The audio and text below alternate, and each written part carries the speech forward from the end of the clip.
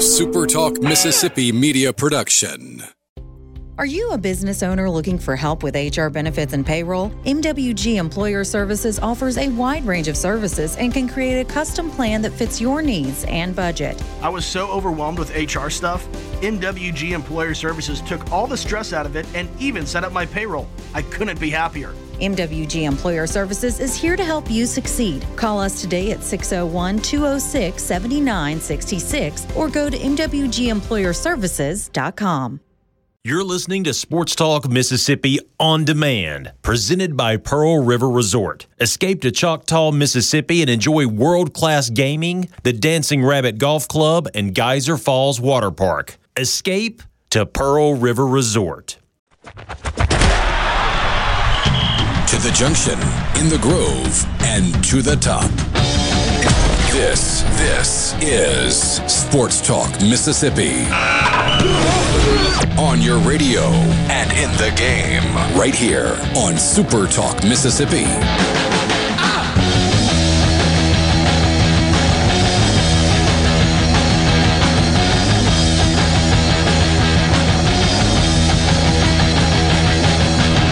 Good Friday afternoon, Sports Talk Mississippi, back in the state of Mississippi in the Pearl River Resort studios. Pearl River Resort, the home of the sportsbook at the Golden Moon Casino. We promise we will get to the C Spire text line today. I know it's been a little spotty this week, but if you want to be part of the conversation, and we've got a lot to talk about, you can join us on the C Spire text line at 601-879-4395. Give your business the edge with gigabit fiber internet from C Spire Business. It's backed by world-class IT professionals who live where you do, and that's right here in C Spire country. Alongside Brian Haydad and Michael Borky, everybody home safely from Nashville. I'm Richard Cross. Thanks for being with us.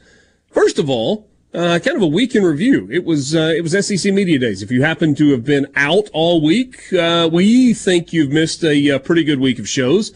Those are all available to you on demand at supertalk.fm. You can download the Sports Talk Mississippi podcast.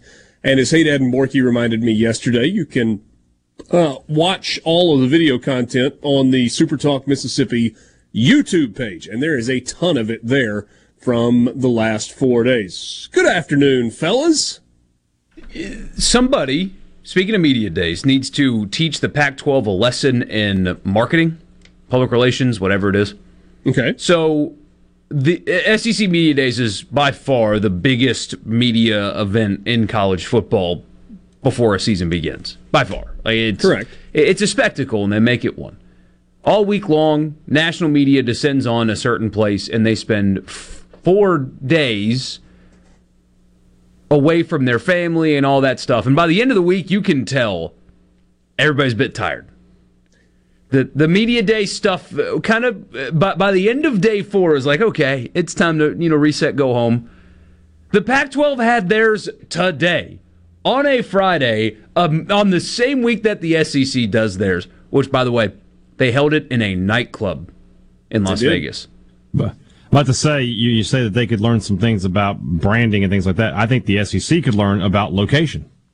Yeah, but none of the interesting stuff in the nightclub were happening during the event. It's mostly just like, can you imagine what happened up on that platform? Yeah, but you're in Vegas. You can wait for the PM and then get to that nightclub. But still, what are you doing? I mean, Lincoln Riley, one of the most recognizable coaches in college football, and the reigning Heisman Trophy winner, soon to be 1-1 overall in the draft, were hanging out on a Friday. Just very, very bizarre. That somebody needs to teach them public relations and marketing.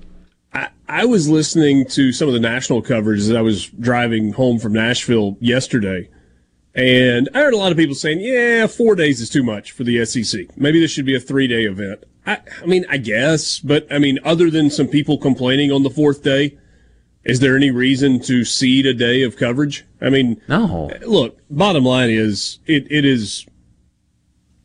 this is not a complaint, even in the least, but they are filling 4 days of programming. I saw a note from one of the media relations people at ESPN and said that they had delivered 47 hours of programming on the SEC network.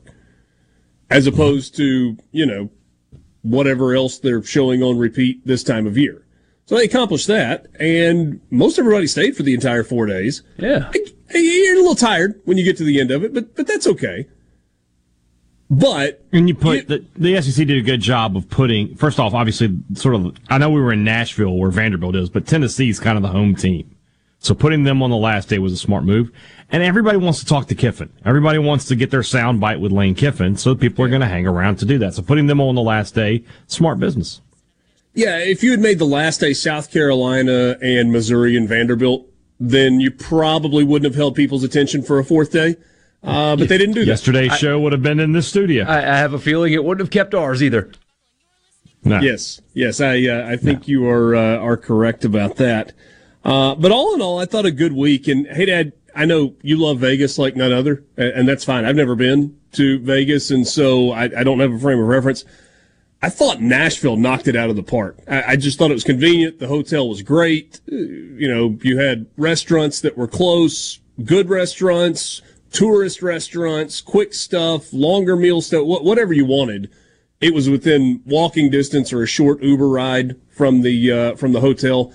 Downtown Atlanta doesn't really offer that like it once did. Access was easy on everything. I just thought there was a lot of good. We'll see what it's like in Dallas next year. That's going to be a little bit different feel. Going to be a new spot. It's going to be chaos in a good way. But there's rarely hype going into a media day. It's great to be there. Content's excellent. I thought, especially with us this week, was really good. Dallas, when Texas and Oklahoma joined, is going to be a circus. Again, in a good way, but it's going to be a circus. It was a working room for 4 days this week. It was. I mean, everybody's there working. Next year in Dallas is going to be chaotic. I don't know. I think so. I mean, define chaotic. I mean, they're going to walk Bevo through the lobby. The actual one? Yeah. The cow itself. Yeah, they got to assert their dominance. Remember when Bevo attacked Uga? That backfired. What if the schooner comes through, too, as well? Yeah, see? I mean, they started right playing the fight songs this year when the coaches took the stage. That was awkward. Did you guys notice that? Yeah, I noticed that they did that a couple of times, and it was like, I never went in the big room one time. Never went in there. Really? Yeah. Well, okay. It was there for the taking if you wanted it, but, had plenty of action where we were. It was a long walk from where the coaches came out to the podium. And it's not like anybody claps or anything. That's not. It's a working thing. Nobody's like, Lane Kiffin, all right, let's go. So he walks like 20 yards on this stage with nothing else on it, with the fight song playing, and all the coaches had to do that. It was so awkward. Yeah, it would be great if Jimbo, when he had gotten up to the podium, had stuck his arms out and just started swaying back and forth while they were sawing Varsity's horns off. But no, you didn't. You did not get that. What you did get was some of the media contingent voting on the All-SEC team. We have a mix. Brian Haydad selected his All-SEC. He did the entire ballot, and then when he finished filling it out, he hit submit. Michael Borky filled out his entire ballot, and he hit submit, but he didn't copy and paste so that he could remember who all he selected for the All-SEC team in the order of finish. Correct. And then there was me, who filled out the entire ballot online, copied it and pasted it into a Word document, and then forgot to go back and actually hit submit. So, we do have covered all the bases. Plenty to talk about. But you did go back and eventually submit it, So you did get your ballot in, correct? So we've got all of this there, and we have the release from the SEC today with the predicted order of finish. There are lots of people that are angry today. If you'd been paying attention, you knew what this was going to be in advance, because we've been telling you for weeks what it was going to look like in advance, and pretty darn close to accurate in terms of our predictions of what the media was going to predict. Off a little bit, though. And the thing that we debated the most was whether or not Alabama or LSU would be picked first in the West. And despite the fact that, Borky, I don't know where you voted on this, Did you pick LSU to finish first? I did. Okay, so I didn't like it, but I did it. All three of us picked LSU to win the West this year, and so did 114 other people. But Alabama still got the most first-place votes, and they picked first in the SEC West once again this year. They got 165 first-place votes. LSU got 117. Texas A&M got 1 first-place vote. Ole Miss did not receive any. Arkansas got 3 first-place votes. Auburn got 4 first-place votes. Mississippi State got 1 first-place vote. And yes, the order in which I read those names is also the predicted order of finish. Alabama 1, LSU 2, Texas A&M 3, Ole Miss 4, Arkansas 5, Auburn 6, Mississippi State 7. So you get, how does it work? You get 7 points for a first place vote and 1 point for a last place vote, right? All right, so in terms of the voting was pretty close. Alabama had a total of 1,899 points when you factor in all their first place votes and so forth. LSU had 1,838 first place votes. And I think those two numbers being in the 1800s tell you that pretty much everybody picked those two teams to finish in some combination of first and second. No surprise there. And we should mention that Touchdown Alabama does have 168 credentialed members. So that's probably the difference there. Texas A&M, big drop-off between second place and third place, 1,144 votes. Really close between A&M and Ole Miss for third place. Ole Miss with 1,128 votes. Arkansas got 958. Auburn 685 and Mississippi State 490. Talk Mississippi. Here we go. Super Talk Mississippi. Tell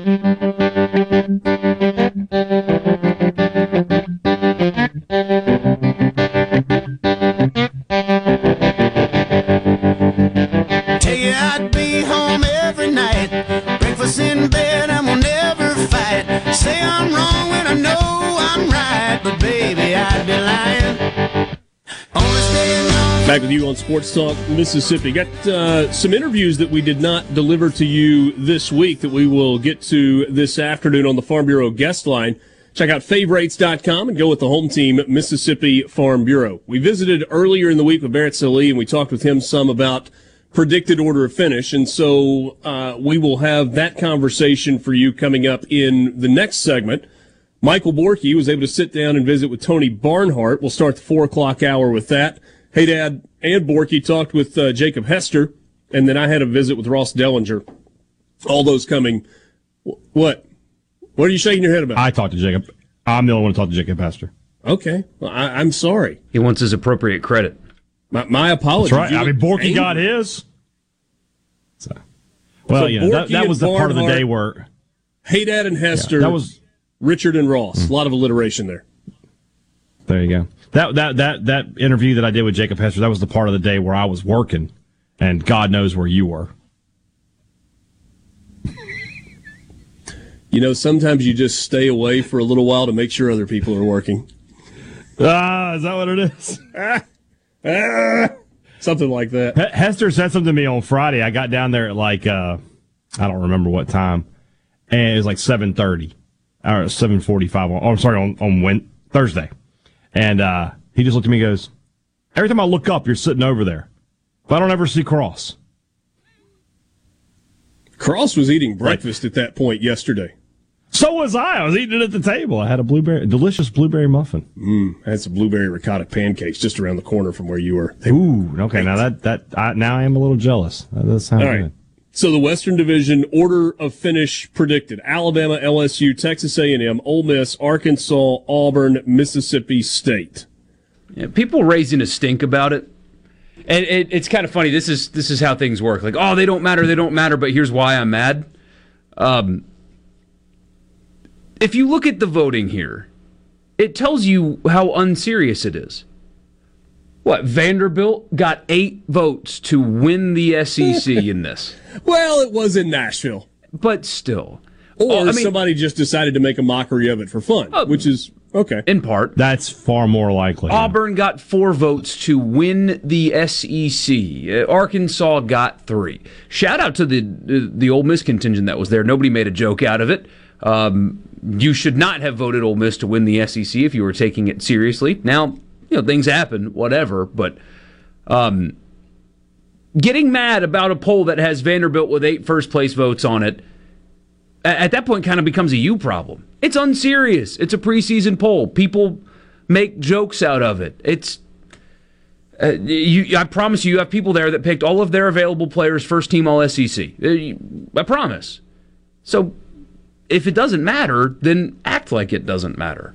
I know that's preachy, but it's true. Save your emotional capital on something more important. Yeah, I'm kind of like, whatever. You want to complain, complain. People do a lot of complaining. And maybe that's how they... I just wish we would have some idea of, is it serious or is it not? If it's not serious, that's fine. It's not serious. I'll take it unseriously. But if we're actually in there trying to figure out, who we really think is going to do this, then there's got to be some sort of all right, we're making everybody's vote public or something. Yeah, but I don't know which one it is. Yeah, but you just treat it the way you want to. We treat it seriously-ish. Yeah. But we do that for the purposes of this radio show. This doesn't matter. I mean, preseason, anything doesn't matter. It's just a line to go in notes that people will talk about throughout the course of the season. What matters is those awards that go out at the end. So I don't understand complaining about it, but some people like to complain. I would like for us to compare how we predicted the SEC West order of finish in comparison to what the media writ large predicted. So, hey, Dad, what was your order of finish? LSU, Bama, A&M, State, Ole Miss, Arkansas, Auburn. Okay. So, you were flip-flopped on Alabama and LSU. You had A&M third. That's where they predicted. You had State fourth. They were predicted last. You had Ole Miss fifth. Is that right? Or sixth? Correct. Okay, you had Ole Miss fifth. They were picked fourth. You had Arkansas sixth. They were picked fifth. And you had Auburn last, and they were picked sixth. Okay. Mm-hmm. Basically, I bumped State up from last to fourth, and that knocked everybody else down a peg. I had LSU 1, Alabama 2. I picked Ole Miss 3 with some level of trepidation. I got A&M at 4. Just got to prove it to me. Arkansas 5. I picked Mississippi State 6. And I picked Auburn 7th in the West. We joke back and forth. I mean, I'll tell you ultimately why I picked Mississippi State 6th, and we can agree or disagree on that, but it wasn't one of these things where it's like, oh, well, Mississippi State always finishes ahead of where it's predicted, so I'm going to predict them 2 spots ahead of where I think they're going to finish. I just kind of went based on the schedule, what I thought, kind of thought how it was going to play out, and then slotted them that way. We'll do that in just a second. Borky, what was your order of finish for the West? Flip-flop LSU and Alabama, so LSU 1, Alabama 2. I hated it. I felt uncomfortable doing it, but I did have A&M where they are right now. I hate it. I can't stand it, but I had them there. I did have Ole Miss where they are and put Mississippi State ahead of Arkansas and Auburn. So Auburn last, Arkansas 6, State, Ole Miss, A&M, Alabama, and LSU in reverse order. Yeah. Here's how I got to Mississippi State at 6th in the West. I got them beating Southeastern Louisiana and beating Arizona to start the year 2-0, losing at home to LSU, so it goes to 2-1. I think South Carolina is a coin flip, but because it was on the road, I went loss, so that's 2-2. Alabama's 2-3.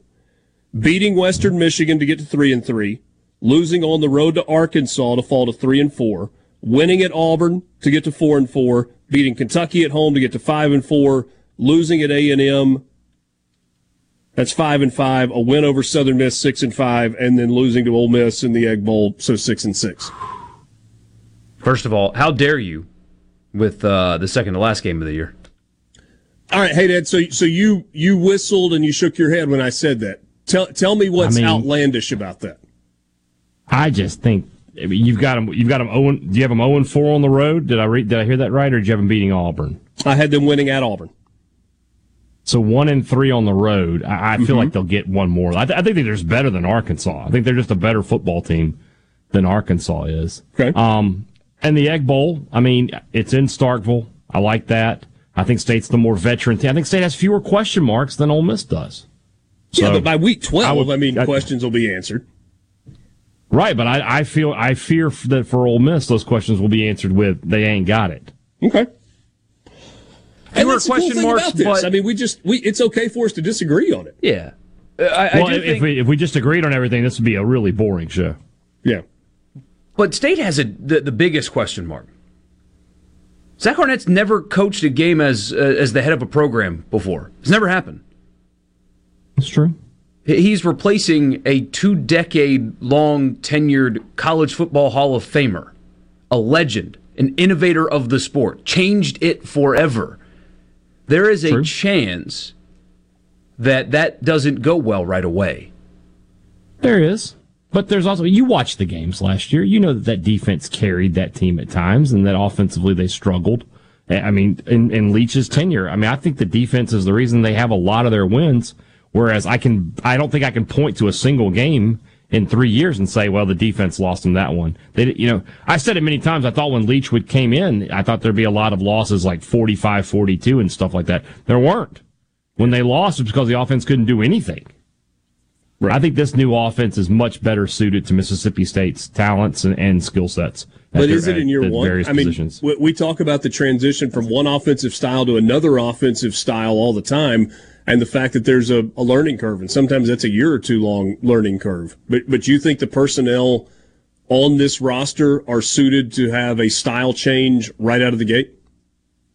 I do, because with Rodgers being such a veteran quarterback, I feel like he eases that transition. If they had a new quarterback, I would definitely vote them last. There's no getting around that. But with Rodgers there, I feel like he's got the confidence and the leadership and the ability to push this offense along. I like their skill position guys. They got plenty of experience on the offensive line. I feel good about them. All right, hey, so we've only got like a minute until the break. I want you to do the exact same thing with Ole Miss's schedule that I did with State's schedule to get to the because is 7-5 or 6-6? You've picked Ole Miss to go 7-5. I have them right? 7-5. Yeah, I don't have the schedule right in front of me, but I'll tell you all four Mercer, non-conference games I would win. Tulane, win. Georgia Tech, win. All right, that's 3-0 at Alabama. Loss. 3-1 LSU. Loss. 3-2 Arkansas at home. Loss.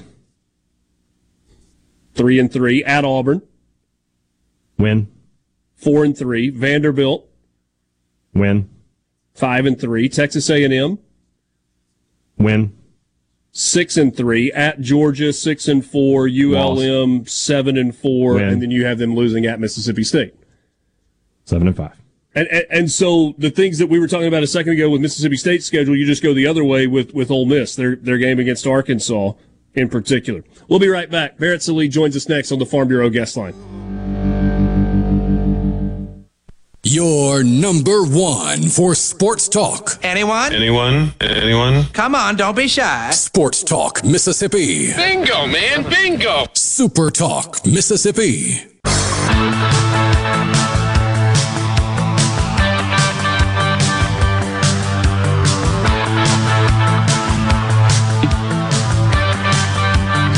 Mississippi continuing SEC Media Days from CBS Sports, CBSSports.com. Barrett Sallee joins us, and I've seen him in lots of places. He's been taking copious notes. He's been holding a microphone from time to time. I don't know who you're talking to or what you're doing, but it's nice to see you as always. It's nice to see you too. I have to wear a suit, which I usually don't like to wear like anything other than athletic wear, gym clothes, and that's because you're like always on a treadmill or a rowing machine or a bike or at a Braves game. Or in a Braves. Like, see, but I don't even dress up for that. So, but yeah, things have been good here, man. Talking to people on microphones and trying to make a living and pretty much just dealing with media day shenanigans. Yeah, and a fun week. It has been fun. I think there's some good stories this year. There are, and they're not forced either. Like the Jimbo Saban thing from last year was like, okay, look, we're going to talk about them. They're going to give their boilerplate answers, but we have Jimbo and Petrino, and Jimbo having awful answers to Petrino questions. We have... Which, by the way, is he just trolling us at this point? Does no. He knows what he's going to do, and he's trolling? No, he does not know what he's going to do. You're not giving him credit? I'm not giving him credit for that. We've got the... Thank you. We've got Georgia three-peat with the Georgia stuff and the scandal, which is not really a scandal, and the AJC retracting that whole thing today. And, there's just all kinds of different things. And, I think beyond that, it's refreshing knowing that you have Georgia being Georgia, what Alabama used to be. You have the questions about Alabama, which are legitimate. You have LSU with, I think, maybe it gets unnoticed that they won the West last year. And everybody around here is like, oh, yeah, they've got a really good team coming back. It's almost like you throw back 20 years like it's an educational experience for some of us. Is there a scenario where you see, I think it was Greg McElroy we were talking to, and he goes, I think every team in the West could win 7 games. Yeah. Can you get on board with that? At the same time this year? Yeah, I could probably get on board with that. There's a case. There's a way that can happen. I could see, because here's the thing. Who are the worst 3 teams in the SEC West? Auburn. Yeah. Sorry, Mississippi State, maybe. Ole Miss, Arkansas, Texas A&M. Like, what are we doing here? But really yes, that's the group. 3 to 7, it's picking out of it. Yeah, exactly. So, could all those teams make it to a bowl? Yes. 7 might be a little aggressive, but could they all go to a bowl? Absolutely. My first question is, how much money could I raise if I just choked you here live on camera? From Mississippi State fans? Oh, a lot. Okay, just a lot.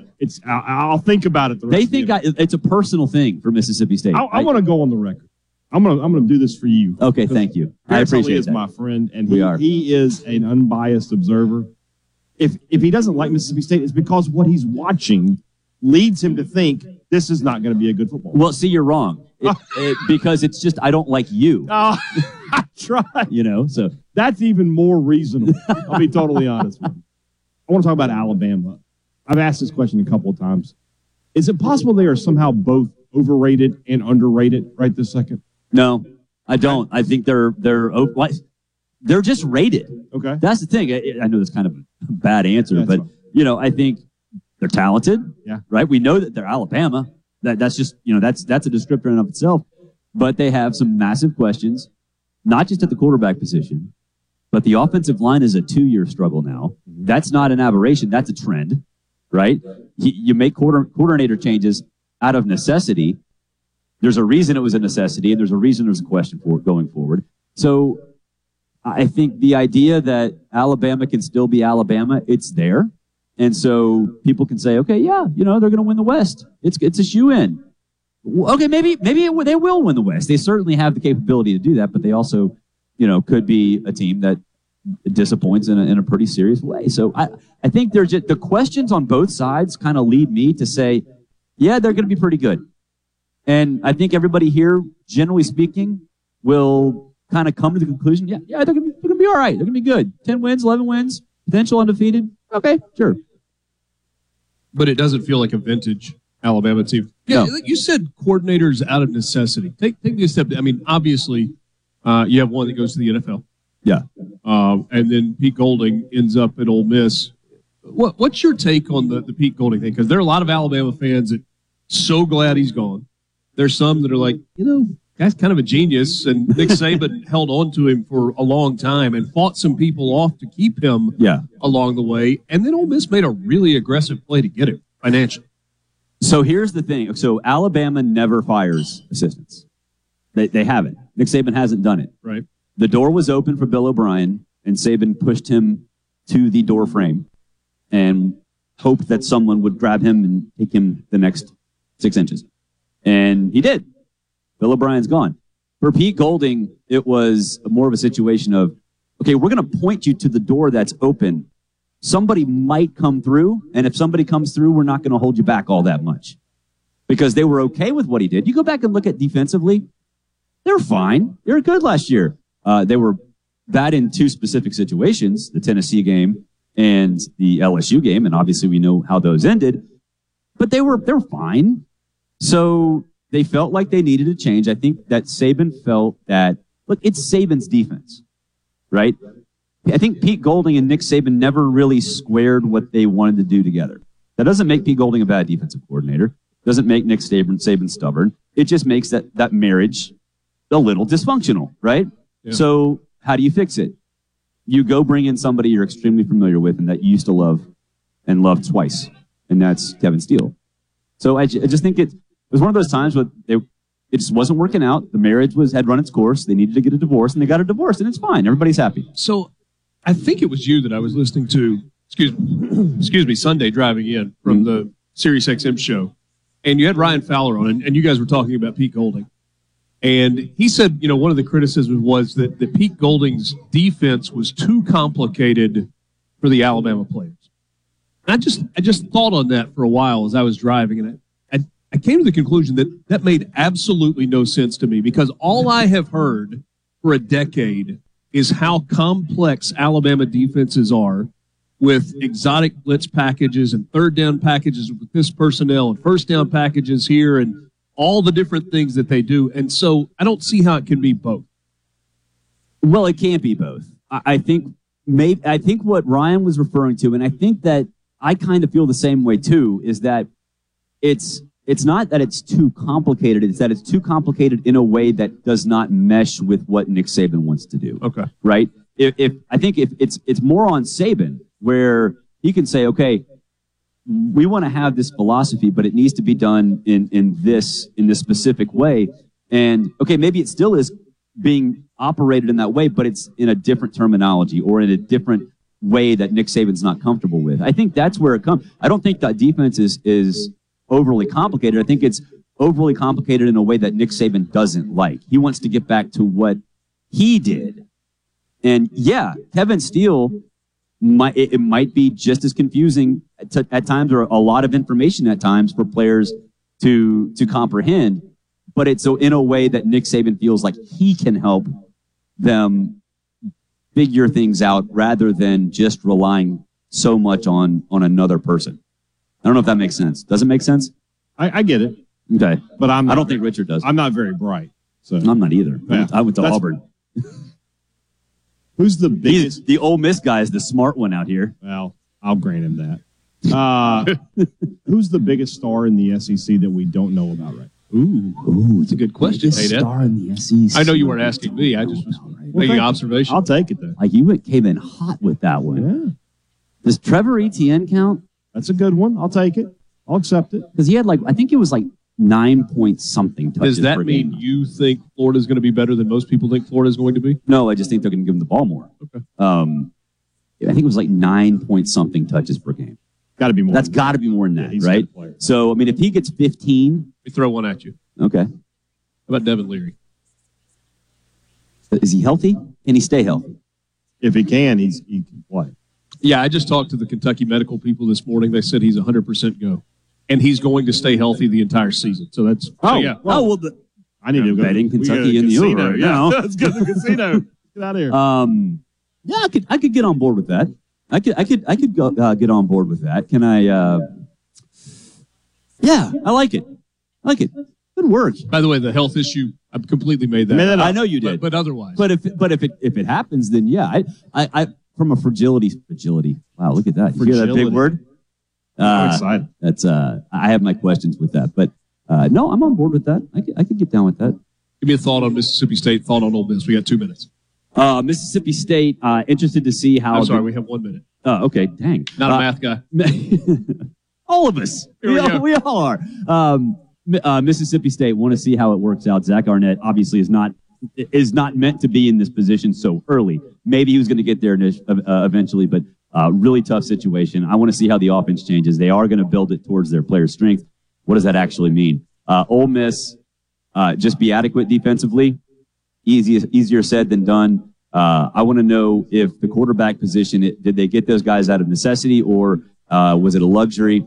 But I think Ole Miss, if it's right, if they make the right decision at quarterback, can win 9 or 10. I think for Mississippi State, the ceiling's more like 7 or 8. But like we talked about earlier, every team in the SEC West could win 6 or 7 games. Barrett Sallee, Hates Notre Dame. I hate Notre Dame. Of Mississippi State. Barrett Sallee, CBSSports.com. From SEC Media Days, our coverage presented by Gentile Apparel. We'll be right back.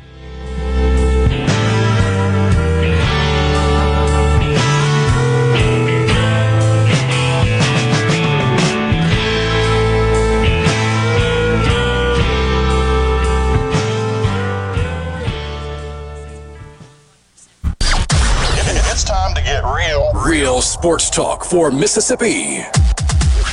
It's time for you to get real with it. Sports Talk Mississippi continues on SuperTalk Mississippi.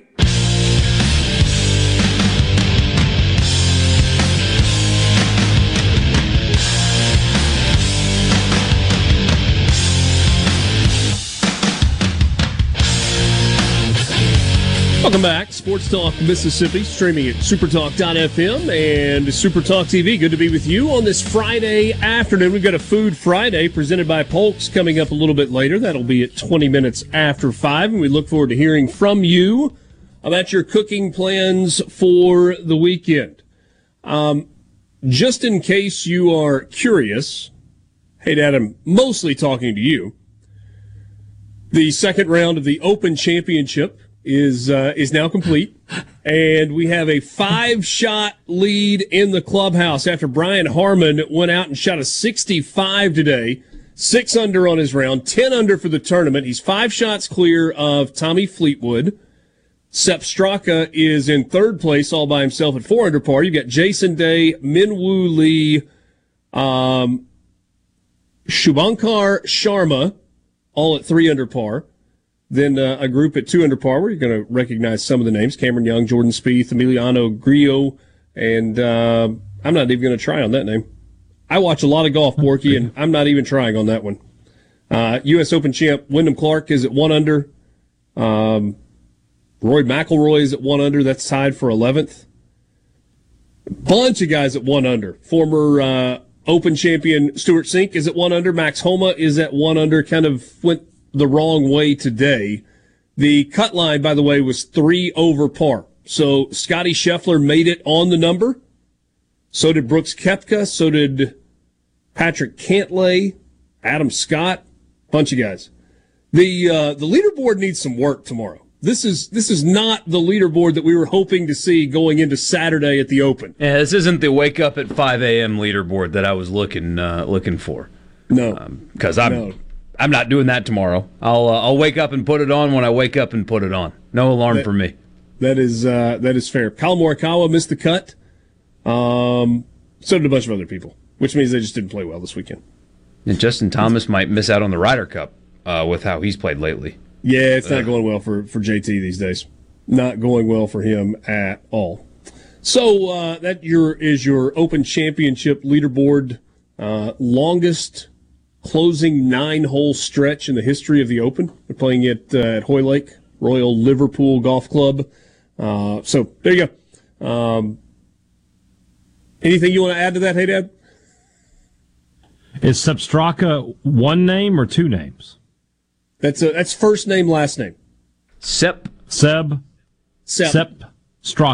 Yep. Yeah. Straka. Okay. So it's a real. I thought he was like Prince or something there. No. If you remember from a couple of weeks ago in Winners and Losers, we were going through, and I mentioned Tim Yelverton, who is one of 2 teaching pros at Old Waverly.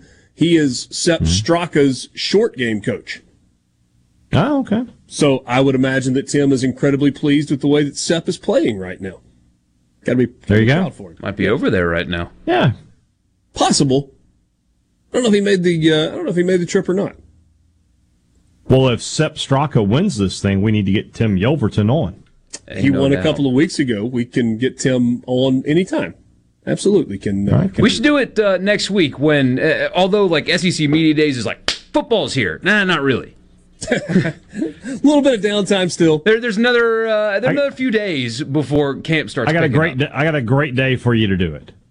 Monday the 31st. That'd be a fantastic day. Where are you going to be besides not here? Not here. Fair enough. Sports Talk Mississippi with you, streaming at supertalk.fm and SuperTalk TV. Although Luke Johnson did text me, and I think Tim was on with them on Eagle Hour one day last week. So, yeah. Good stuff there. Speaking of that, there will be Sunbelt Media Days next week and NFL training camp. I don't know if you've... This is the social media... It's already started. Social media is good for little reasons like this. we're starting to get, it's just rookies right now for basically everybody, right? Not for the Jets. It's Jets the playing Jets, the Hall of Fame and game. then- Aaron Rodgers and the Jets are getting after it. So we're starting to get those pictures of guys reporting to camp and the first practice photos, and soon the open practice. I think the Saints have an open practice next week, and I am going to read every written word about observations from Saints training camp. I will read every word. You like carols, right? You should sing with me on this one, Borky. It's beginning to look a lot like football. Yeah, it is. You can also go Joy to the World. Everywhere you go. Man. Oh, yeah. Oh, and I can't wait to see Michael Thomas wearing not pads, just a helmet, catching balls, and talking myself into thinking that. What day do the Saints have an open practice? Oh, they'll have a few. Yeah, they've got like 8 or something like that. We should send you to one. I would love that. Oh my gosh. Although I would post everything on all of our social channels, and I don't know if our audience would appreciate that. Maybe they would.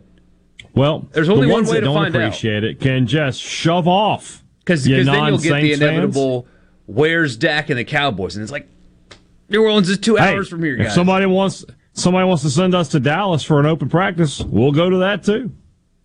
I mean, you could please send sponsorship opportunities go to Hey practice Dad and make it back in time for a show. I mean, obviously we would have to take care of some of your responsibilities during the day, but I think we need to work on that. We need to. That's what Will East is for.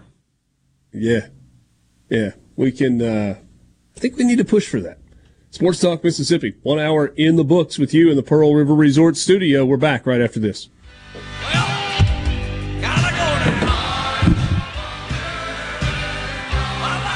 More Sports Talk Mississippi now.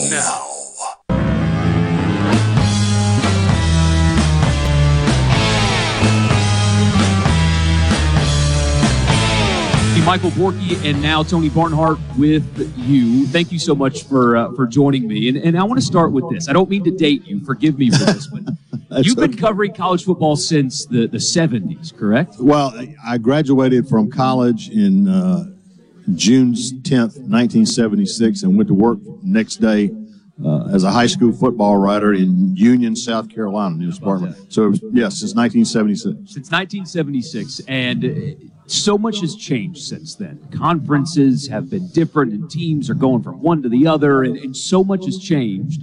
And now we're in this era where there's more changes, portal, NIL, all this stuff that we have to talk about all the time.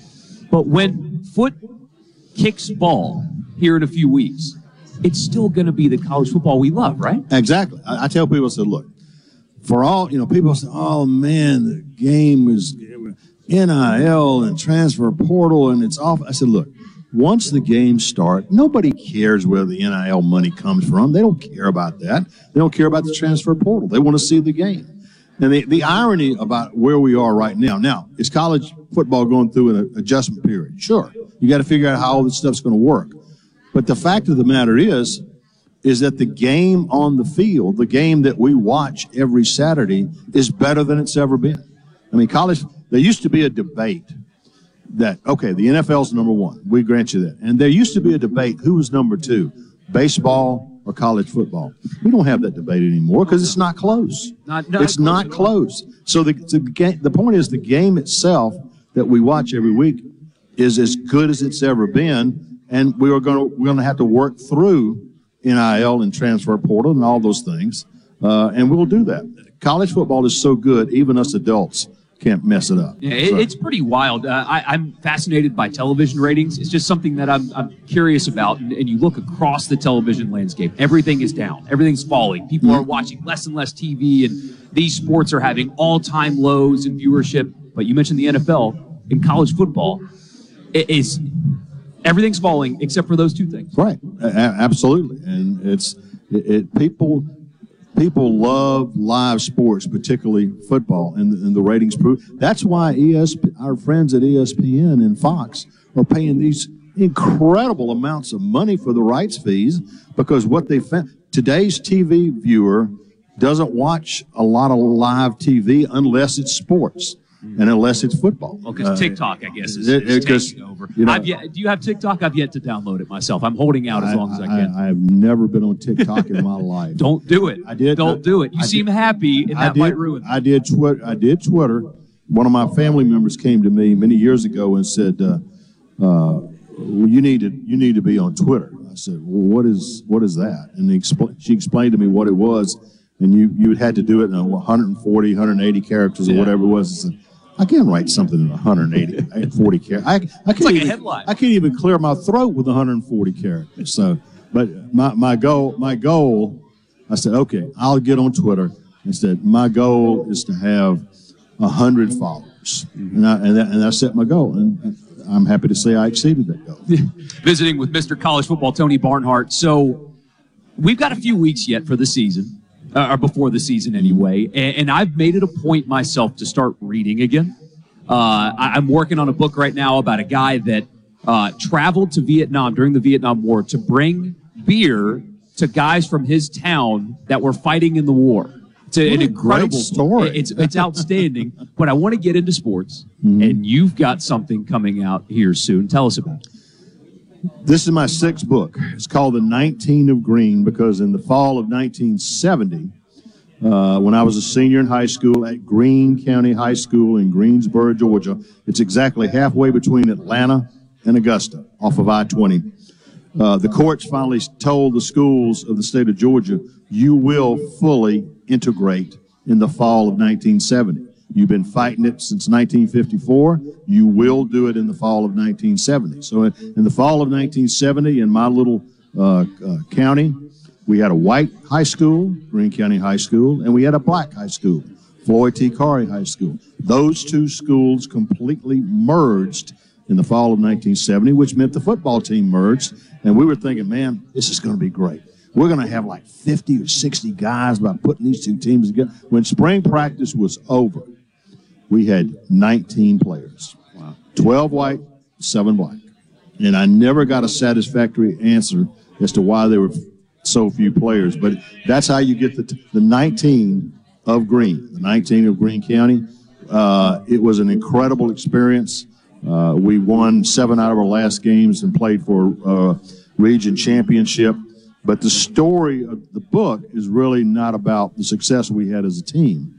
The story is about the fact that 52 years after we played our last game together, a lot of these guys, we stayed in touch. The quarterback who came over from the black school, Charles Turner, is one of my very best friends. He has a charity. I play in his charity golf tournament. He plays in mine. Charles is a member of 4 different halls of fame, including the Greene County Ring of Honor, which the book ends with him being inducted into the Ring of Honor. So it's sociology. It's about a lot more than football, and we're very pleased with the way the book turned out. The 19 of Green here. I'll show the cover here. I've got it in my hand to our audience on the screen there. But is it out yet? When does it come out? It'll be out on October 15th. It's published by the University of Georgia Press. Anybody that's interested, you can go. It's on. You can pre-order it on Amazon and get a nice little discount. So just go to Amazon and type in the 19 of Green and check it out. Awesome stuff. So let's talk a little college football then. We've got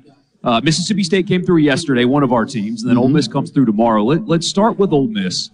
I heard somebody down the row, Radio Row, call Ole Miss a sleeper in the SEC West. Do you see it that way, or are they in position to maybe be that team that was described down the row here? Well, first of all, they've got to – obviously they fell off the cliff after a 7-0 start. Now, is that will there be a residual effect from that? I don't know. You know, coaches will tell, well, no, one season, da-da-da. So we will see. Can Jackson Dart give you what you need at quarterback? You okay with him? If you are, that's fine. I don't, from an overall talent standpoint, I see the West as Alabama and LSU. And then there's this huge middle class in the SEC West, and Ole Miss is definitely there. And the question is, how do they do in those other games? I think Alabama and LSU are a notch above the rest of the teams in the West. And what an interesting year it is for the West. I mean, the poll from here is going to come out soon. I think LSU is going to be the favorite, and it feels odd because Alabama hasn't won the West every year that Saban's been here. But it's always felt like an inevitability, where just Alabama won every year. And it really doesn't feel like that this year. No, it doesn't. And I've told people, now, if you're using facts and you're using logic, you should pick LSU to win the West. Because if for nothing else, they have a proven quarterback. And not many teams in this league can say that. They're looking for a proven quarterback. And LSU has that. But having said all of that, I've never been one to rely too much on facts or logic or intelligence. I'm picking Alabama. We're in the media. We don't do that. That's right. I'm picking Alabama to win the West because I think Nick Saban has his two reasons. One, Nick Saban has his team in full-blown revenge mode. Okay, you remember that? You remember that rant that he had not too long ago? Oh, we should have been in the playoffs. You know, we would have been favored against 3 of those teams. Yeah. We should have been. He didn't think for 1 minute his team should be in the playoffs. He was doing what he always does, which is he talks over the head of the media, which is not hard to do, but he talks over the head of the media to tip to his players. He's always talking to his players. He's not talking to us. Yeah. He's talking to the players. And what he's telling his players, hey, you know, you guys got hosed by the selection committee. What are you going to do about it? Yeah. And so he has I think they're going to come back and play pretty well. And when you're that good, you have to find a special motivating factor, right? I mean, remember Georgia players after the national championship. Oh, you guys said we would be 7-5. No, we did not say that you guys were going to be 7-5. Somebody told you that we said you should be 7-5, but that's it's going to be interesting. I mean, can Georgia do it? Win 3 in a row? I think that is logically you should not be able. I don't care how good you are, you shouldn't be able to do that because it's hard. There's a reason nobody's done it in the modern era. Got about a minute left here. Zach Arnett made his rounds yesterday. Yep. What was your impression of him? I know we haven't seen him coach a game yet as his program. He did the bowl game, but a little bit different. But what were your impressions of the first-year head coach? I like his straightforward approach. He's a defensive coordinator. All defensive coordinators are that way. They're very, very straightforward. What intrigues me about Mississippi State is you got a 4,000-yard passer, and you're not going to throw the ball as much, okay? But it makes sense because one of the downsides, I mean, I love Mike Leach. I'm so sorry we lost him. His offense is so much fun to watch. But the reality of that offense, it's not the defensive coordinator's best friend. Oh, no. Okay? Too many threes and out, too much tempo, and it's clear that Coach Arnett's going to say, well, look, we're not going to throw it 70 times a game. We're not going to do that because we're going to take advantage. So we've been good on defense for a while now. Mm-hmm. So let's take advantage of that. So, but it's going to be interesting to take a 4,000-yard passer and scale him down to maybe 3,000. Exactly. Well, thank you so much. That's Tony Barnhart, Sports Talk Mississippi. We'll be right back.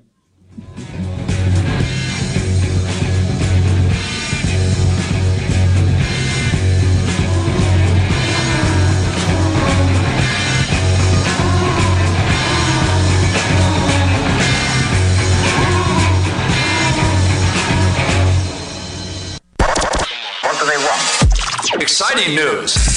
Brace yourself. More Sports Talk Mississippi now.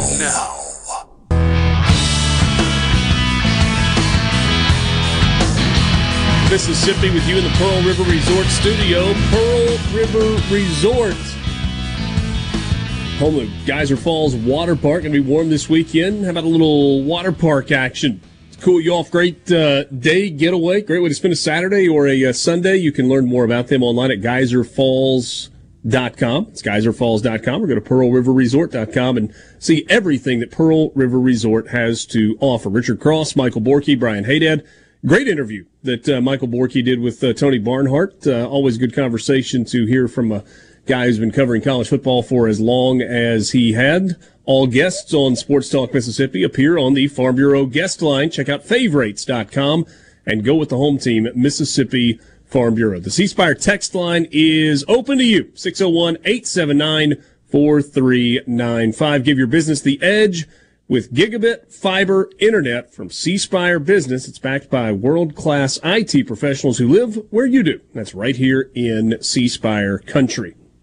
So let's take a look at the All SEC team as voted on by the media for the preseason. Before we do that, hey Dad, tell me from your ballot what Ole Miss guys and what Mississippi State guys you had that you voted for at different positions.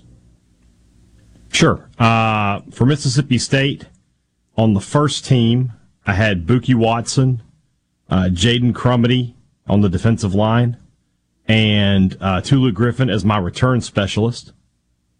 And then on the second team, I had, I'm trying to find my ballot here. I had Jet Johnson. I had Xavion Thomas as my other return specialist. And I forgot to mention, because I know nothing about long snappers, I just went full homer and made Hayes Hammond my first team long snapper because I know nothing. I had nothing to gaugeable. As far as anybody knows, he is the best long snapper in the SEC. He's mine, by God. So there you go.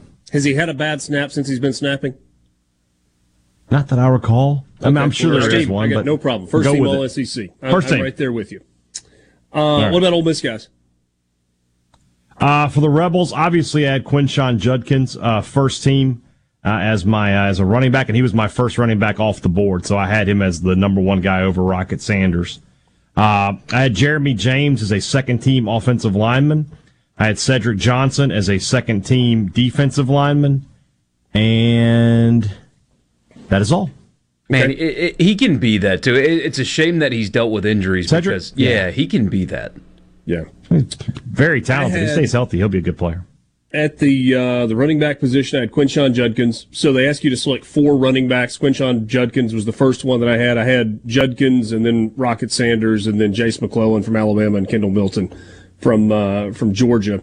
I picked 2 Ole Miss offensive linemen. You had 8 total offensive linemen you put on there at the guard and tackle position. Had Jeremy James and Micah Pettis in that group. Kind of just because.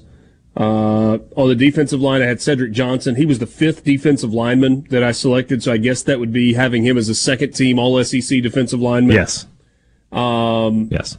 Let's see here. And who else from Ole Miss did I have on there? DeAndre Prince. I had him as a second-team All-SEC defensive back. I think that's it for the Ole Miss guys. For Mississippi State, did not have any on the offensive side, but I had several on the defensive side. I had Jet Johnson. He was the 3rd linebacker that I listed behind Harold Perkins and Dallas Turner. I love Jet Johnson's game. So you have him first team? Yeah, I guess I do. If there were 6 linebacker, unless they first, second, third team, I don't know, whatever. He's the 3rd linebacker that I picked. And then I had Nathaniel Buki Watson in my linebacker group also. He was the last linebacker. The other ones I had were Harold Perkins, Dallas Turner, Jamon Dumas-Johnson from Georgia, and Tyron Hopper from Missouri. So 2 Mississippi State linebackers in that group. We had 5 of the same 6 linebackers. That duo, I don't know. Best is probably not the question, but the most accomplished returning duo of linebackers since when? Oh God, man, no idea. Like maybe ever? No idea. But in terms of total career tackles, they're going to be up there. Yeah, they're both over 200 tackles the last 2 years. So, I had Tulu Griffin as my first team return specialist. How does he not get that? By the way, I don't know. I'm glad you brought it up, Michael Borky. Because that is the biggest of the travesties of all of this for Mississippi State. Kool-Aid McKinstry, good player, already first team as a defensive back on basically everybody's ballot. But he's the return guy. Tulu Griffin had a touchdown last year against Auburn, a kickoff return for touchdown. That's 1 touchdown. So that means he's got more touchdowns in that one game than Kool-Aid McKinstry has returning anything in his entire career. He's never scored a touchdown. Tulu Griffin has 3 career touchdowns.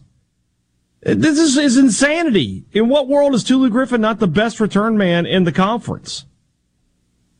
There's some good ones. Shout out to Richard for getting it right. Yeah, to me, he stands out as the best. I also had Tulu Griffin as my second team all-purpose player in the SEC. I had forgot to mention that. Texas A&M as 1, and I had Tulu Griffin 2. Flip-flop those for me. And then I had Hayes Hammond as my top long snapper. And then Why not? Because I went with Wesley Schelling from Vanderbilt as the other. Never met Wesley before. I'm sure he's a fine young man, and just thought Vanderbilt deserved a little bit of love. I went with Neeland Hibbett because his name is spelled Kneeeland, and I was like, that's just a fun name. All right. Here's what the media went with. We've got first and second team. What? We're just gonna. I don't remember remember our friend there. I submitted it. I don't remember. Oh, that's right. You didn't copy your ballot. That's yeah, right. I'm an idiot. It's fine. I gave a lot of love. I gave a lot of local love, though. Well, I didn't want to throw Borky under the bus by saying that he forgot to save his ballot, but then I guess I felt like a jerk by just skipping over him. So I'm throwing myself. It's fine. Lose situation there. Here was the overall media first team offense. Jaden Daniels at quarterback from LSU, Quinshawn Judkins and Rocket Sanders, the running backs from Ole Miss and Arkansas. The wide receivers were Malik Neighbors from LSU and Ladd McConkey from Georgia. Tight end Brock Bowers from Georgia. Offensive line J.C. Latham from Alabama. Amarius Mims from Georgia. Tate Ratledge from Georgia. Will Campbell from LSU. And Cedric Van Pran was the center on the first team offense. Second team offense, K.J. Jefferson. The running backs were Jace McClellan and Kendall Milton, Alabama and Georgia. By the way, there is a very valid argument to make for Will Rogers as the second team All-SEC quarterback. Yeah. I would listen to an argument for him being your first selection at quarterback. Absolutely. You could easily make that selection. The wide receivers, second team wide receivers, Antoine Wells from South Carolina, and then a tie with Brew McCoy and Ja'Cory Brooks from Tennessee and Alabama, respectively. Second team tight end Mason Taylor from LSU. Second team offensive lineman Tyler Booker, Alabama, Brady Latham, Arkansas, Javon Foster, Missouri, Xavier Truss, Georgia, and Seth McLaughlin, the center from Alabama, is the second team. Will Rogers named third team All-SEC quarterback along with Joe Milton III. The two of them tied for third team All-SEC quarterback. I get it. I get it. It's a media vote. It was in Nashville. I get it. What has Joe Milton done to tell you that he belongs there? Well, hold on a second. In you're fairness, projecting is what you're doing. Well, Hey Dad and I talked about this when we were going through and picking these. I'm like, hold on a second. Are you projecting or are you basing this on what you've already seen? He's like, however I want to do it. So when there's no clear, this is how you're supposed to fill it out, people projecting Joe Milton as an All-SEC type quarterback, I don't have a huge issue with that. Yeah. And if you're projecting, you can put Dart as second team as well, I think. You could. You could make an argument I don't think you would vote him in based on this is where he is now, but where he could be, you could put Dart. For some reason with these, I like to use what we know. That should carry weight. And what we know about Milton's not good. What we know is not good. He's so far has produced like Anthony Richardson has. I'll tell you, I heard somebody say that he'd be the next Anthony Richardson as a positive, and I thought, okay, well, they're losing to Vanderbilt. That's not a positive.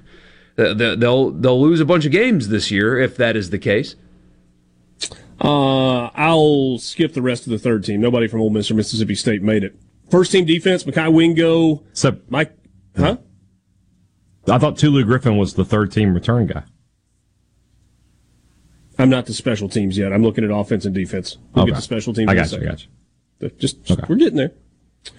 First team defense, Mekhi Wingo from LSU, Michael Williams from Georgia, Mason Smith from LSU, Nazi Stackhouse from Georgia. Those are the defensive linemen. Your linebackers are Dallas Turner, Harold Perkins, and Jamon Dumas-Johnson from Alabama, LSU, and Georgia.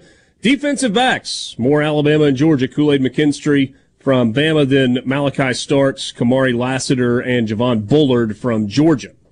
Second team defense, Jaheim Otis, McKinley Jackson, Justin Iboigbe, and I probably messed that up, and Deion Walker from Alabama, Texas A&M, kids. Alabama, and Kentucky. Yeah, that's right. That's a good point. The linebackers are Smail Moon. What is State or Ole Miss with those two kids, man? Jeez. Yeah, it would help, wouldn't it? Bookie Watson, a second-team linebacker. Third-team defense, nobody from Ole Miss or State. You get to the special teams, Tulu Griffin, second-team all-purpose. Tulu Griffin, third-team return specialist. All right. Outrageous. Coming up next, Borky and Jacob Haydad and Jacob Hester. We'll be right back. Here comes more Sports Talk Mississippi. You ready, guys? On Super Talk Mississippi.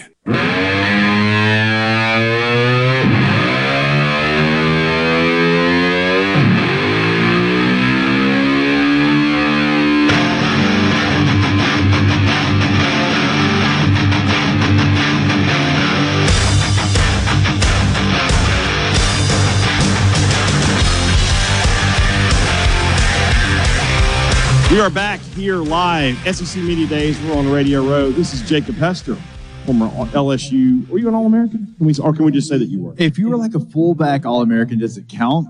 Yes. Even though 100% listen, even if you didn't really play fullback, like I was a full-time running back, but they're like, he's so slow that if we give him All-American status, it's going to be at the fullback position? Yes. Okay, sure, yeah. Former LSU All-American Jacob Hester, now the host of Off the Bench on the mornings in Baton Rouge, ESPN 104.5. They are our neighbors here on Radio Row, where T-Bob Hebert made a very hurtful comment about elderly people. Yeah, it wasn't needed. That was me. He was talking about me. Is when that happened. I personally was attacked. So T-Bob, like when he makes an age joke, like, so I'm the older guy on the show. I'm 38 years old. I'm the old guy. And like when it's convenient, like he makes me the old guy. Right. And when it's convenient, like to be like, no, you didn't really remember that because you're so young. Oh, dude, we're only like 3 years apart. So like when it's convenient, I'm older or like we're the same age. I'm just saying that words hurt. They do. So they do. I mean, look, people lie, words don't. That's wisdom from this man right here. All right. Mississippi State was here yesterday. Yeah. You had a chance to talk with Zach Arnett. You had a chance to talk with those guys.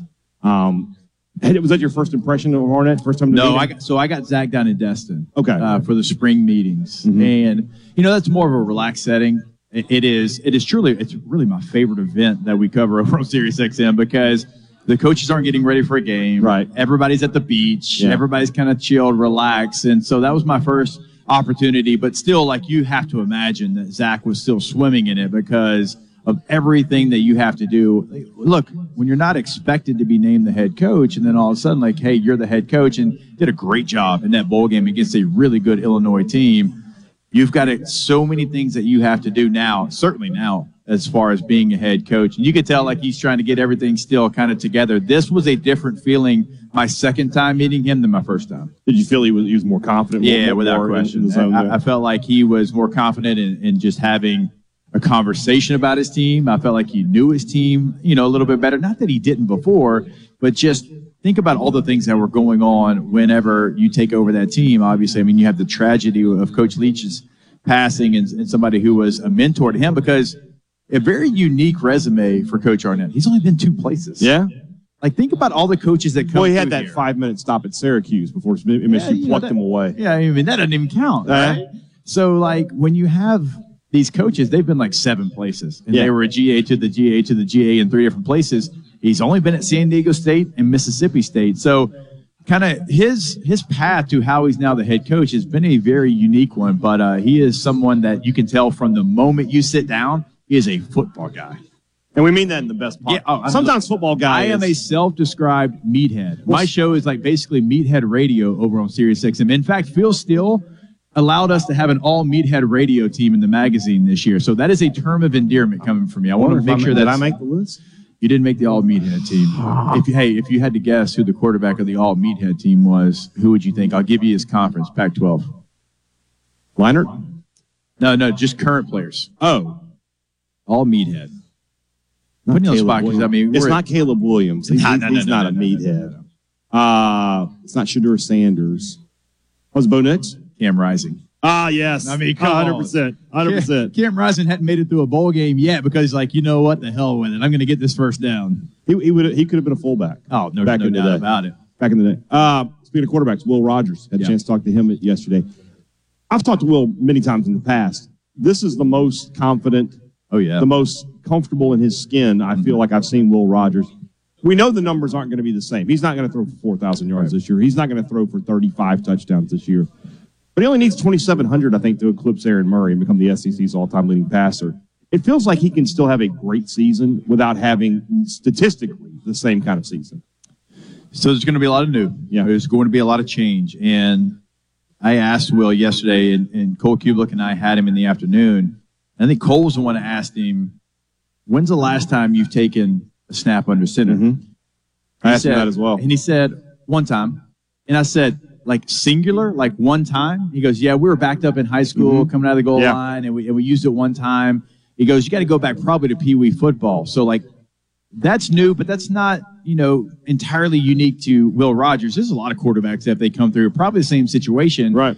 But then we said, when's the last time you turned your back to the defense? Because in this offense, he's going to be under center. Mm-hmm. He's going to turn his back. He's going to stick the football out. It's going to be a heavy play action pass. He's going to be looking at his running back, and then he's got to look back up and find out what's going on with the coverage and the defense. Right. He basically said never. Yeah. Like his hard play action was basically the running back coming across the formation. Shake the die. You know what I'm saying? Yeah. So that is completely different. I mean, that is something, and I tried to explain it, like if you're playing center field and I have a pop-up that's hit straight to me, well, what do? Well, I move forward, I get underneath it, and I catch it. That's the air raid because everything's in front of you. What he's about to go to is they hit it over my head. I've got to look, find the wall, look at the ball, find the wall again, look at the ball, and I got to go catch it. Yeah.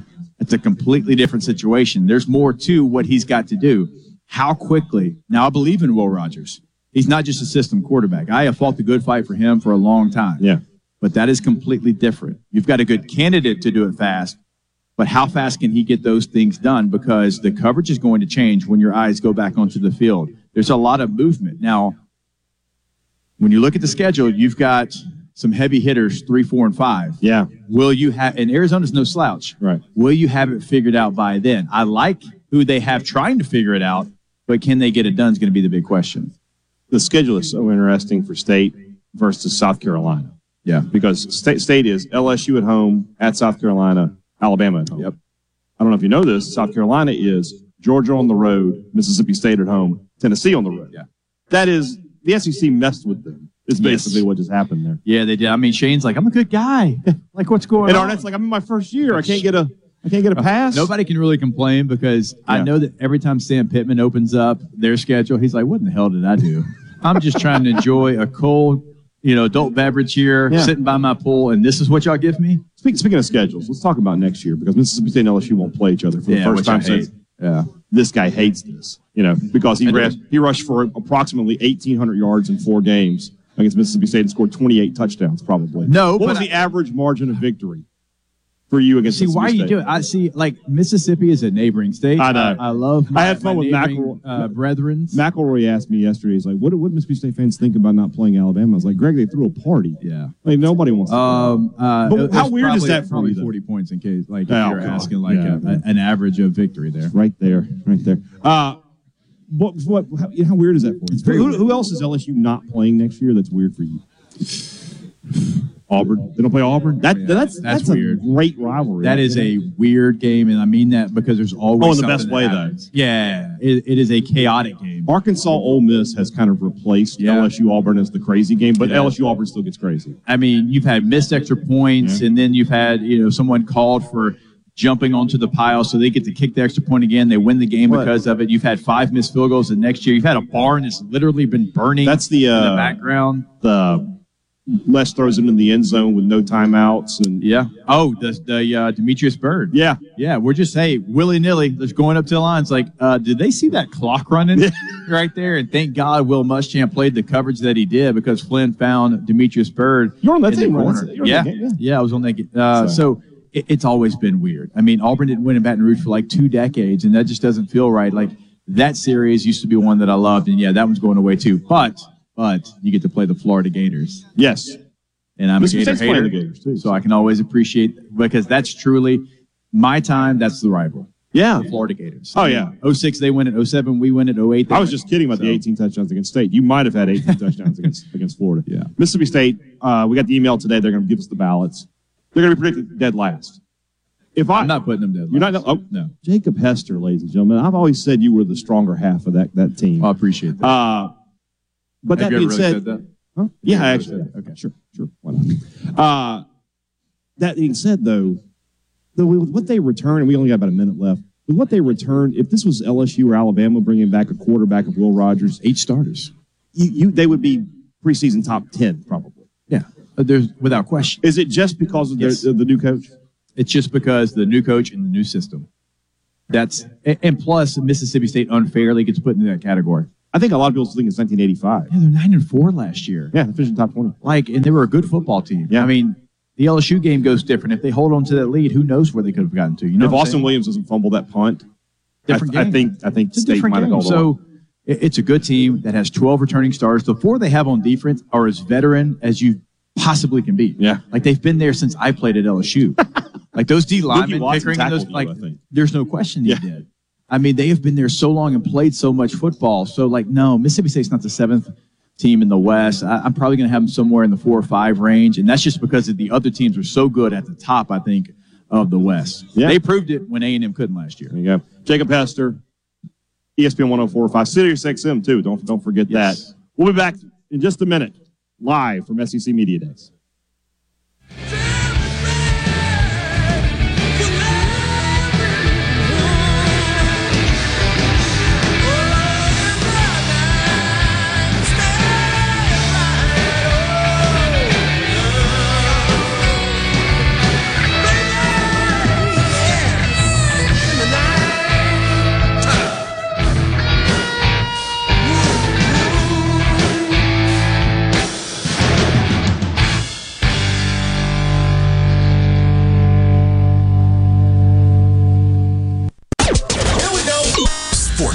Mississippi. Here's more SuperTalk Mississippi.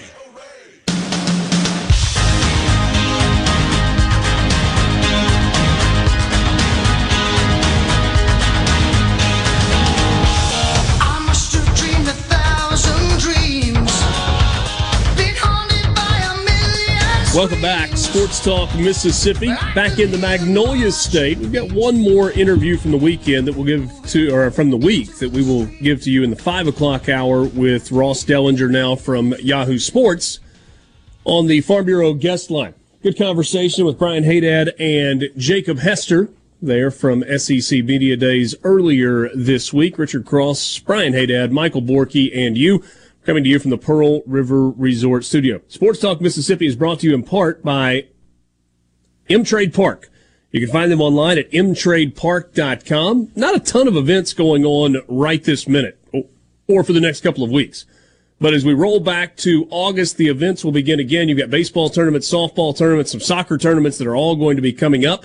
If you're already thinking about scheduling for the fall, be sure you check out their website and the events page to see what is coming up for the sport that you're looking for. They'll have plenty of it at M-Trade Park, 14 fields, all with synthetic turf infields, natural grass outfields, new amenities that came on board this year, and the playing surfaces on the soccer fields. Drove by there the other day, just absolutely begging for people to be playing soccer on them right now. So, mtradepark.com. If you're going to play M-Trade. Good conversation with Jacob Hester. And some interesting thoughts for him on Mississippi State. You ask him the question, the helmet question, right? If you put a different helmet on the players on Mississippi State's roster, would people look at them differently? And he said the answer was yes. And he thinks that ultimately the reason that people are going to rank Mississippi State lower than maybe they should be ranked, or you think they should be ranked, is because of the new coaching change and new systems. But he also said, there's some historical people just think, it's Mississippi State, they're going to be at the bottom of the league. Which recent results just don't point to that. Not when you've been to over a decade straight's worth of bowl games. And Mississippi State has not had a clunker. They've not had a 4-win season. It's been a long time. Outside of Leach's first year in the COVID year. That's the only really bad season in there. And even that, if that's a regular season, that's probably a 6-6 team. Yeah. Yeah. Get some things figured out in some non-conference games and maybe play a little bit better. Right. That team played better down the stretch as the season went along. Yeah. 3-7 when it was all said and done? With the bowl game, they went 4-7. Okay. So there you go. So Dwight says State was 5-7 in 2016. Yeah, but they still got to a bowl game that year. If they get the APR bowl game invite. Oh, whatever. I guess the point I'm making, even the 5-7. Don't you do that, Michael Borky. Well, come on. They played Miami of Ohio in Tropicana Field. The day after Christmas. It happened. But the point is, even in 2016, they didn't fall off the map. They were a game short of qualifying for a bowl game, and they still got to the postseason. So, anyway. Right. And I don't have them falling off. I picked them 6th in the West. I did. And I'll admit it. I told you why earlier. But it's not like I've got them falling off the map. I've still got them 6-6. Still in a bowl game. and a couple of games that have got question marks by them. I pointed to the South Carolina game. I picked South Carolina to win that one on the road. It's going to be a huge game for both teams.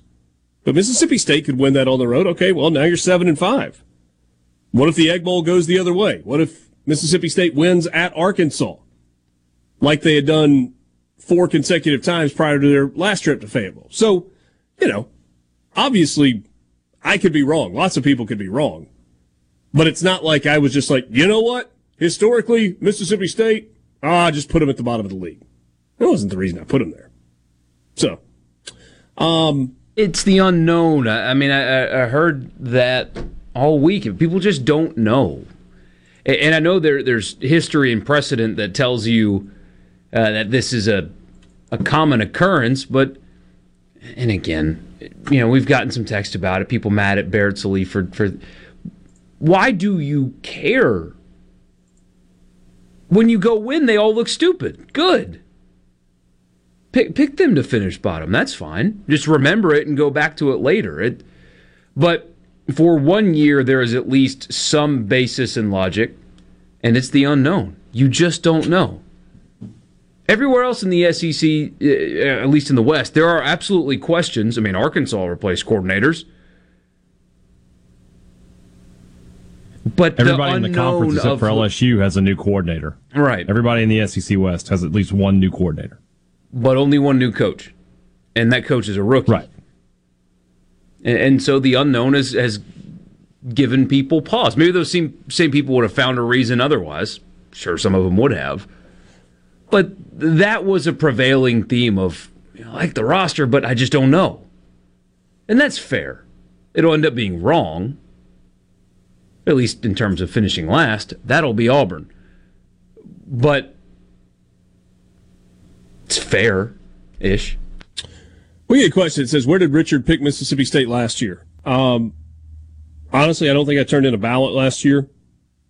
I feel like when we did our predictions, I predicted Mississippi State to go 7-5 last year. They went 8-4 and then won a bowl game. Just looking at their schedule from last year, I think I picked them to beat Memphis and Arizona and Bowling Green and A&M and Kentucky, which was wrong, and East Tennessee State. But anyway, whatever. Let the broadcasting of the disturbed continue. Sports Talk Mississippi. Super Talk Mississippi.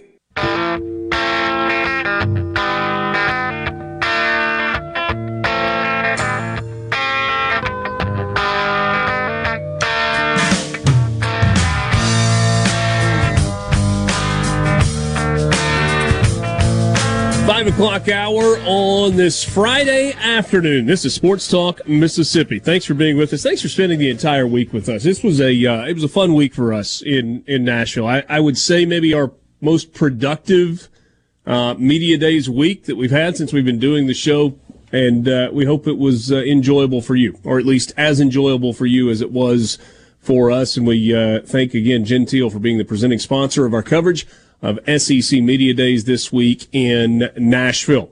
We're coming to you from the Pearl River Resort Studio. Pearl River Resort is the home of Dancing Rabbit. Dancing Rabbit Golf Club, 2 18-hole championship courses, the Oaks and the Azaleas. I know a lot of you across the Magnolia State will be making your way to the Neshoba County Fair either this weekend or at some point next week or next weekend. While you're in town for the fair, make sure you make a trip over to Dancing Rabbit. 2 18-hole championship courses, the Oaks and the Azaleas. You can book your tee time online at dancingrabbitgolf.com. That's dancingrabbitgolf.com. C-Spire text line is open at 601-879-4395. Whether you're looking for the best in wireless, the best in home internet, or the best in business IT services, C-Spire has you covered. You can learn more online at cspire.com. Time right now for the college football fix. Yes, Forky out of practice. Forgive me, I had the 100 teams in 100 days queued up. And no, not that. No, that's not what we're doing right now. There it is. There it is, the college football fix, driven by Ford and your local Mississippi Ford dealers. Log on to buyfordnow.com and find out why the best-selling trucks are built Ford tough. You can test drive one today Mid-South and Mississippi Ford dealers. What's that sly grin you had there, hey, Dad? Oh, I was just thinking that yet again we have skipped 100 teams in 100 days. Well, buddy, just tell me what you think we should have done, what we should have eliminated from the show so far today. Well, Borky on the rundown, which I read, had 437. 100 teams. I am fully aware. And then we switched the interviews, so we could have bumped it up to 420. Sometimes you have to adjust on the fly. It didn't feel like doing back-to-back interviews from earlier in the week to start the 4 o'clock hour. Makes sense. I got you. Are we going to do a team right now for the college football fix? I was just playing the fight song because I had that queued up too. Wait a minute. Cougs! Not a bad fight song. No. Houston Cougars? It's got a little pep, a little zip to it. Making the transition to the Big 12 this year. Dana Holgerson, and they got a lot to replace at the University of Houston. Clayton Tune was a record-setting quarterback at Houston. He threw for a gazillion yards. And what was the wide receiver's name? Tank, he ended up getting drafted. I loved the pick. I can't remember exactly where he went in the draft, but I remember looking at that one and thinking how much I liked it. So first year in the Big 12 for Houston. I guess this is the countdown of 100 teams in 100 days, and we're picking up with the Houston Cougars. So got to have a new quarterback and got to find a replacement for, why can I not remember Tank's last name? Tank Dell. How good were his numbers? Almost 1,400 yards and 17 touchdowns. And he didn't have to go far for his NFL team. That's right. That's right. He went to the Texans, didn't he? Yeah. Here's the thing. That Houston team last year went 8-5, and that was in the American. But they had some weapons. They lost in double overtime to Texas Tech. They lost to Kansas. That was when Kansas was playing really well early in the year. They had an overtime loss to Tulane. They lost 77-63 to SMU, and then had some injuries at the end of the year and lost to Tulsa. So, is Houston ready to make this transition to the Big 12? Short term and long term. So, two-part question. Short term, are they ready to make the transition? Long term, is it going to be a good transition? Long term, I'd say definitely yes, because they're in Texas, they're in Houston, a lot of recruiting talent right there in their footprint. They'll be fine. Short term, I wouldn't predict them in the Big 12 championship game in the next 2 years or so. But I do think as they build up and become a better program, they can easily recruit the kind of talent to win in that conference. I do wonder if some saturation is going to occur, because the state of Texas produces players at a volume basically unlike any other state. But the SEC schools will have the first pick of that, and then, oh, by the way, like Ohio State comes into Texas and has success, and Alabama, and so the top players in that state are sought after by everybody. And now you keep creating more of the second tier in the state. You know what I mean? You would imagine TCU and Baylor and Texas Tech would have precedent over Houston, but now they're on equal footing. Will that start spreading talent around to the point where it starts saturating the teams a little bit? Houston also has another benefit in that they have a super wealthy booster willing to put money into their program. Yeah. They could sort of play the same card that Oklahoma State did that boosted up their program. And is that Tillman Fertitta? Is that how you pronounce it? Is he willing to invest in football, NIL in particular for football, in the way that he has invested in the basketball program there? I think you would. I mean, it feels like he's a sports crazy guy, so I wouldn't be surprised to see some of that money going their way. Yeah, I guess my answer to the short-term, long-term question was, if it was the roster from a year ago, short-term, I would say I think Houston is a team that can be a little scary in the Big 12 this year. I don't know that they can win it. I mean, they played 2 Big 12 teams last year and lost, like I said a second ago, in 2 overtimes to Texas Tech, and then they got popped pretty good against Kansas when Jalen Daniels was really getting after it early in the season. I agree with you long term. I mean, there's so much talent there. There is a difference, though, in the way Houston fans support their football program historically versus the way even Baylor. I mean, Baylor's got pretty good fan support. Texas Tech's got pretty good fan support. And those are more like college towns, or at least college-sized towns. Houston is a freaking metropolis. Can they capture the hearts and the imaginations of the city of Houston to the point where they, not a big stadium, it's fine, it's nice enough. Yeah, they put 35 to 40,000 in the stadium on the regular. I don't know. We'll see. Dana Holgorsen, good football coach. He's in his 5th season at Houston. And remember, left a Power 5 job in West Virginia to go to a non-Power 5 job, and now he's back in the Power 5, headed back to the Big 12. He is an interesting guy, too. Yeah. Holgo? Yeah. Holgo is the best, most likely candidate to assume the throne of Mike Leach. Of the crazy, you can believe almost any story about him. They're different guys. They're totally different guys, but he's from the tree, too, so it makes sense. Yeah.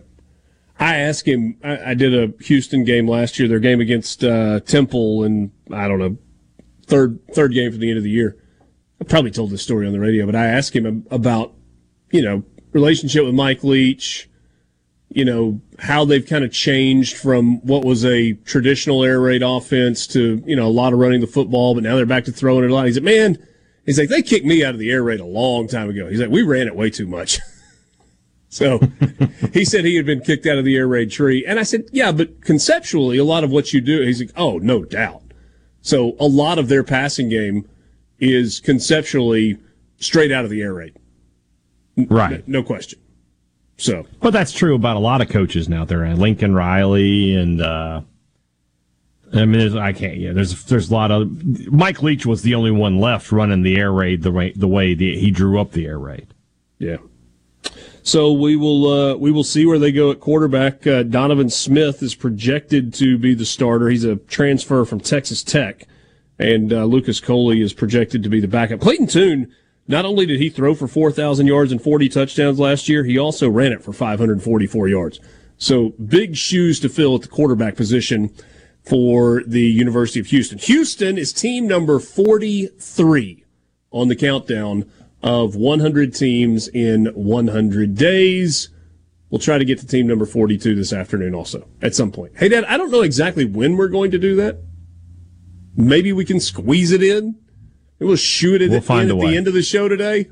But that is your college football fix and team number 43 on the countdown of 100 teams in 100 days. When we come back, maybe our favorite 11 minutes of the week. It's a Food Friday presented by Polk's and polksmeat.com. Hey, Dad has been gone from the house all week. He said he didn't have time to cook last weekend. I have to believe that there are large plans on the horizon for the grill this weekend. Do not disappoint me, Brian Haydad. Please, please. More coming up with you. Tune in to find out. In the Pearl River Resort Studios right after this.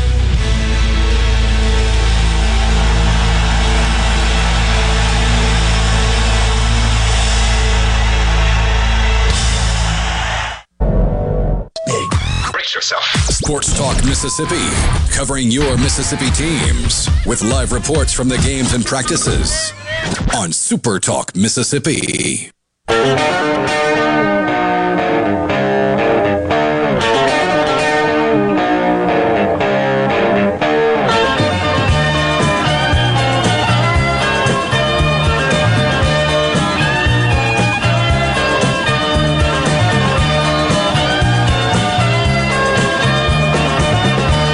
Sports Talk Mississippi, streaming at supertalk.fm and SuperTalk TV.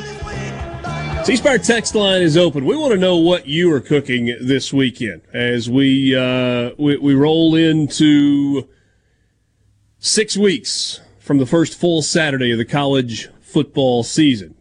Your honey-do list, your to-do list should be probably starting to kind of take priority over the next 5 or 6 weeks so that you can kind of clear out some of the things that need to get done so that you can have plenty of time to focus on college football when it arrives, and it's going to be here before long.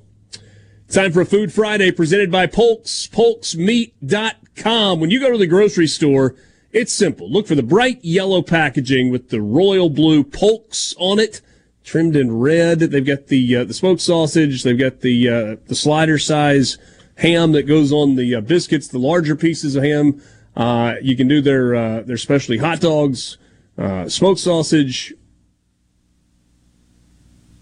I'm just thinking about the flavors. Cajun, garlic and green onion, original beef.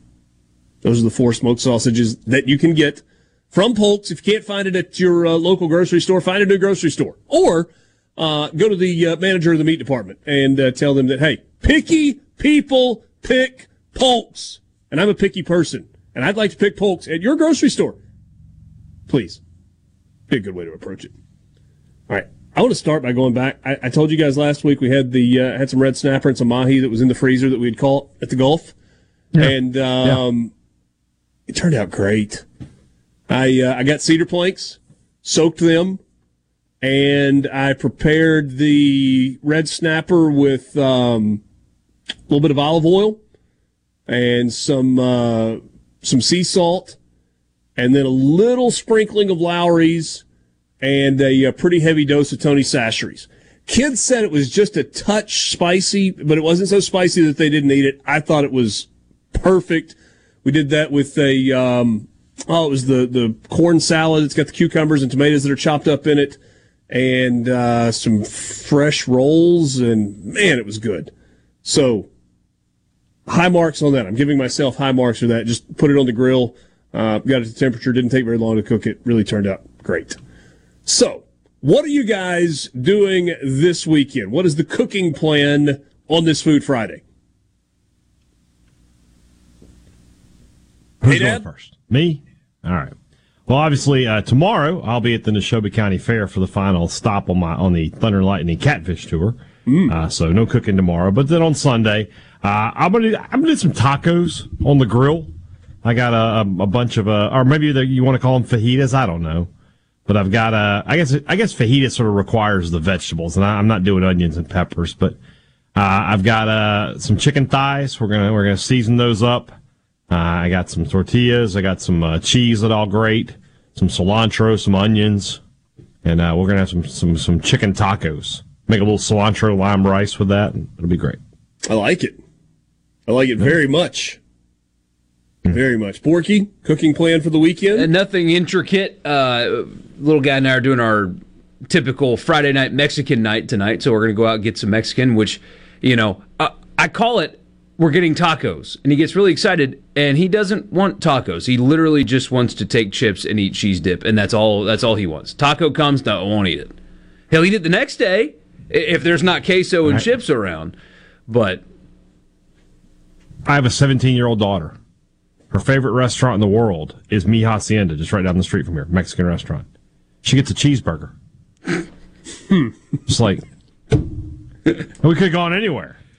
Man, it took me like 3 trips to the place to get him to bite the chip instead of just putting it in his mouth and taking the cheese off of it and using that same chip to dip. Yeah. He was using it as a spoon. Yes, he was spooning the cheese with his chip. But we've Does he do that with like a carrot and ranch? Just get the ranch in the mouth? He'll do it with ketchup. Oh, man, we went out to eat last weekend. And I got him mac and cheese and french fries, which is the only thing on the menu that he said yes to. And he'll eat french fries with as long as I got ketchup there, which is fine. And I wasn't paying attention for a second. The waitress came up and she got my bill confused with somebody else. So we're talking. We're having a conversation. When she walks away, I turn and look at James, and he has got a spoon, and he is just eating ketchup with his spoon. Very typical, almost 4-year-old boy. But no, I saw a video of The guy called it a summer sandwich, which it's really just a sandwich that you chop up. But you get some French bread, and you make essentially like a club. Now, he used grilled chicken, which I'm going to do and see, but he took all the ingredients of what essentially is a club sandwich. Lettuce, tomato, some good like red wine vinegar, couple different kinds of meats, turkey, ham, whatever you want, and he chopped it all up, essentially, with a couple of meat cleavers, essentially, with the sauces and everything. He did mayo and mustard and all that, and mixed it all up in a bowl, and took the French bread and kind of gutted the bread a little bit, and that's how he made the sandwich. And I thought, it's really not different. However, I'm curious, and I'm going to try it. So that's what I'm going to do at some point tomorrow, is just essentially make a club sandwich, but chop the heck out of everything inside before you put it on the bread. It looks really good, despite being nothing special. It's just the same thing, just chopped, but giving it a shot. So I'm actually excited about my plan for this weekend. I don't know if we're going to cook anything on the grill at night, tonight, or tomorrow night. Obi has been at camp all week long. Abe Montgomery's spending the night out tonight, so it'd be kind of low-key tonight, and they'll be tired tomorrow. But, by the way, I just pulled up the weather app. It is currently 78 degrees outside in Oxford. We just had another front that blew through. So here's the deal. The overnight low on Saturday is 64, so it's going to be nice when we wake up Sunday morning. Church is not until 10:45, so I got plenty of time to do this. Going to fire up the griddle, and we're going to do eggs and bacon and Polk's smoked sausage, probably the Cajun smoked sausage, on the griddle. And then I'm going to pull it off and clean it off, and then actually I'll probably do the bacon first, the bacon and the sausage first, clean it off. Going to do pancakes, and then we'll throw some eggs on right before it's time to sit down. So going to do breakfast outside Sunday morning on the griddle, kind of a welcome home from camp for Obi. Kids love that. Probably either get some watermelon or some strawberries, cut those up as well. So pretty fired up about that. I would like to tell you guys. Yes? That yesterday, on the way home from Nashville, I encountered the best piece of pie I've ever eaten in my life. You did something that I cannot make myself do when I'm traveling home. Carry on. What was it, coconut cream pie that you tweeted a picture of? Yes. So I'm driving home, and I'm like, I got to get some lunch, and I'm just thinking I'll grab some Chick-fil-A or something. But I saw the sign for the Loveless Cafe, and I knew it was out of the way, and I was just like, I'm in no rush today. Let's do this. Because they're supposed to have the best biscuits in the world. And you guys know that I am the team biscuit captain. And I got there, and they give you the biscuits when you sit down. Like, you don't have to ask. Here they are. Homemade jam and everything. They're all good. They're good. They're not great. They're good. That was a little disappointing. Fried chicken, delicious, very old school, loved it. But then the waitress was like, do you have room for pie? I was like, oh, yeah, I saved a little room because I've heard the pies are good here. And she went through the list of pies. I think you would have liked the first choice, Richard, blueberry peach pie. Yes, sir. I think that might have been the Richard Cross choice there. Maybe a scoop of vanilla ice cream on that if they had it. Yep. Key lime, chocolate fudge, chess, which I like chess pie. Big fan. But when she said coconut cream, I was in. I mean, you literally listed 4 pieces of pie that I might have gotten all 4 of them, and before wouldn't have touched the coconut cream pie with a 10-foot pole. I would have bought a whole coconut cream pie if I had not had a 4-hour ride home. If that place was across the street from my house, I would have bought a whole pie. It was incredible. The best pie I've ever had. No question. I mean, it's not close. It's not close. And somebody was like, I'm going to tell your mom. My mom didn't make pie.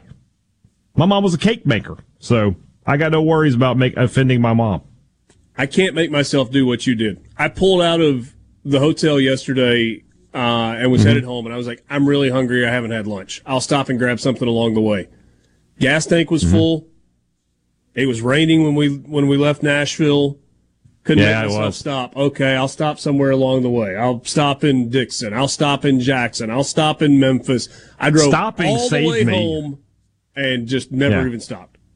Stopping saved me from going through all that rain because I was able to ride it out there at the restaurant for the most part. Hey, no doubt about it, folks. Picky people pick Polk's. When you shop, make sure that you're getting your Polk's meat products, Cajun smoked sausage, garlic and green onion, and more. We'll hit a few of your suggestions before we finish up the show because some of them are really, really good. When we come back, our conversation from this week at Media Days with Ross Dellinger on the Farm Bureau guest line.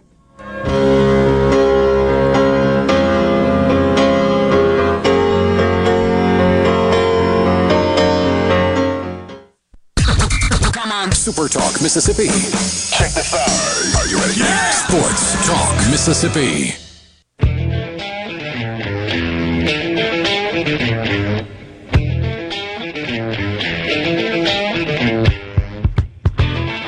Sports Talk Mississippi from SEC Media Days in Nashville. Our coverage presented by Gentile Apparel. Gentile is the official apparel provider of Sports Talk Mississippi.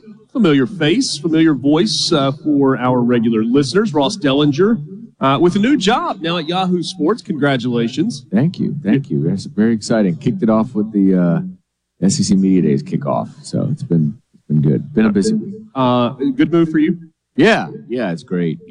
I tell people that my job will pretty much stay the same. I'll still live in D.C. and still have the same role, still cover a lot of SEC stuff. Probably have a little more freedom nationally, and I'll have less print readers, but I think many more digital readers. So that'll be the biggest change, probably. When you look at the national landscape, there's so many things going on, and we've talked about those with you, whether it's NIL or conference realignment or commissioner changes, whatever. You've been very involved in that. But I know breaking stories is a big part of what you do, but when you think about what your job is from a big picture standpoint, how do you look at it? Yeah, it's evolved. It's evolved with college athletics as it has evolved. I started this job writing, being more, I guess, storytelling, feature-oriented, and that's what I wanted to do. Obviously at SI, big profiles, they're kind of been, known for that through the history. So that's what I started to do when I got the job. But the off-the-field, the sports business part of college athletics has become so important. And there's so much news and big stories and just the evolution of so many things are changing. Yeah. That I drifted toward that really probably during like the COVID year, or around that time. Started drifting toward more college business type sports stories because the industry was evolving so much. And so that's how I see it a little bit. I mean, I still like to write the player feature and coach feature and all that stuff still, and like to tell people stories because that's a big part of, I think, what journalism, college or sports journalism should be is humanizing people in the industry for readers and fans to understand them better. But with the news cycle how it is in the evolution of athletics, it's just so big. That's become such a big part of my job. When you and I are about the same age, Borky is a little bit younger, but this might even apply to still when Borky was in college. There was a time where you graduated journalism school and you were like, hey, this is what I want to do. It was like there was kind of a clear pinnacle. Like it might have been writing at Sports Illustrated as a national reporter. It might have been a national type person at the New York Times. But because the landscape has changed so much, I'm curious in your view, what is the pinnacle of this profession now? Yeah, you get probably You're going to tell me Yahoo Sports, aren't you? Yeah, that's right. That's right. I guess it, it probably depends on who you're talking to. I think there are writers in this league that have been beat writers for 30 years, and they're fine with that. They are very comfortable with that. And I actually thought I would be a beat writer for 30 years. I only think I wanted my goal as a journalism major and all this stuff when I was in college. My goal was to cover a big football program as a beat writer, and then maybe that leads to, more of a feature oriented role for me, whether that's at a local newspaper or a more regional outlet or something. But it was really never to do this. This wasn't, being a big picture sports news breaker / whatever. I mean, that just wasn't what I necessarily aspired to do. But it evolved. It evolved that way. You said you like telling the human stories, and we spoke last week on our show about how we're getting less and less of players and coaches even. We'll talk to Pete Golding, for example, at Ole Miss one time, and it'll be at the beginning of the season, and that's it. Do you find that carrying over everywhere in college football? Because we hear from fans, I don't even know who's on the team anymore. I don't know these guys. That's got to be a negative for college football, doesn't it? Yeah, it's hard to tell people's stories when they aren't available to you and they don't talk or don't want to talk or can't talk or whatever.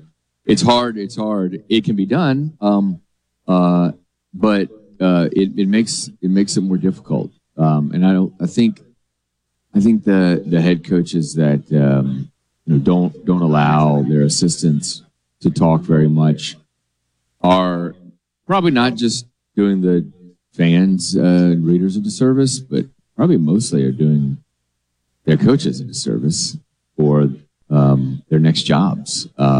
It always helps to get used to the camera and get used to interviews and be quoted and be talked about and be written about. And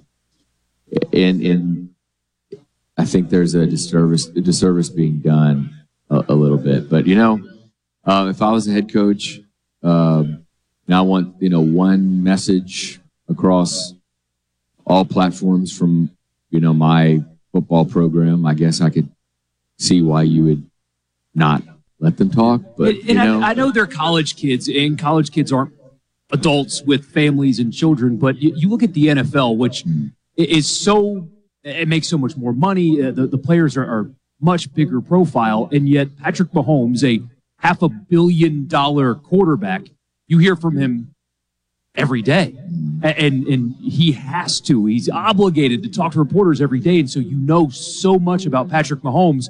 But the SEC's leading rusher last year, we're going to get to talk to him for the first time going into his second year.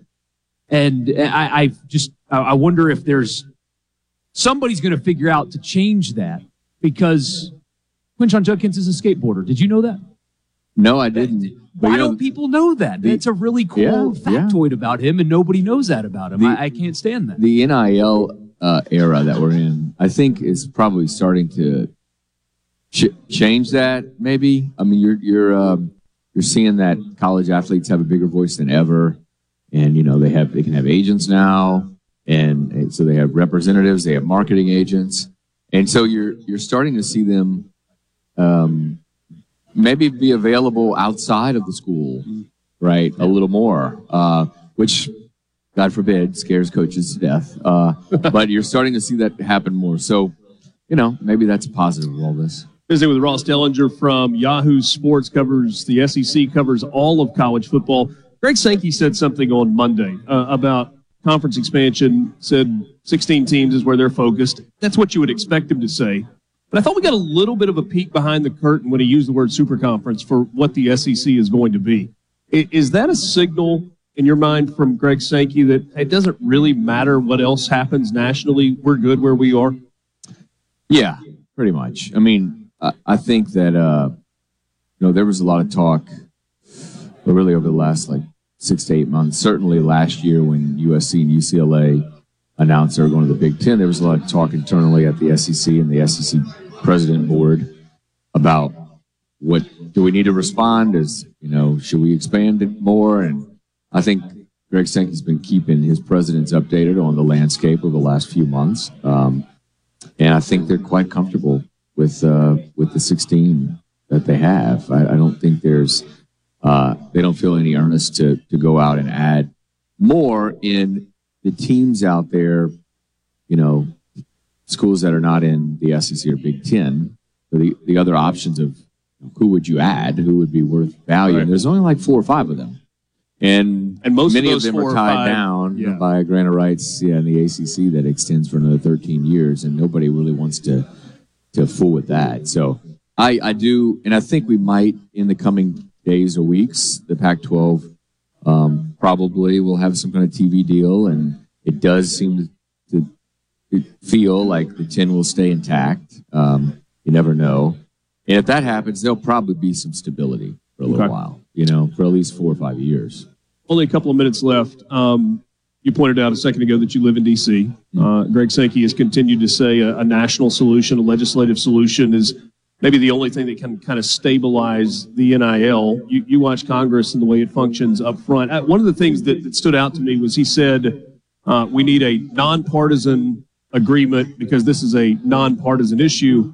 But the fact is the people that have to do it are partisan. Yeah. So how do we get to that? Yeah. Or do we? Yep. Yeah. Probably not. The way it's going, it's not this has been going on for 4 years now, 3.5, 4 years that the NCAA has tried to encourage Congress to pass something. And there's been 8 hearings and more than a dozen bills that have been introduced, and nothing's even got really past the first step, which is being brought up in a committee room. So, and you've spent a lot of time in those committee rooms. So yeah, kudos to you for that. Ross Dellinger from Yahoo Sports, always appreciate your time. Yeah, good being here. Take a time out. We'll be back at SEC Media Days in Nashville after this in the Pearl River Resort Studios.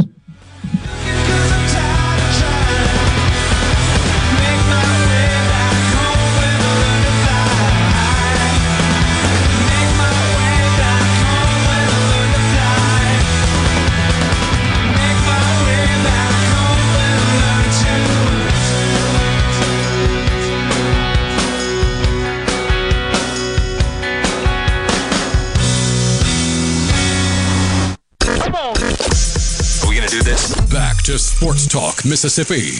Keep rolling. 3, 2, 1. Super Talk Mississippi.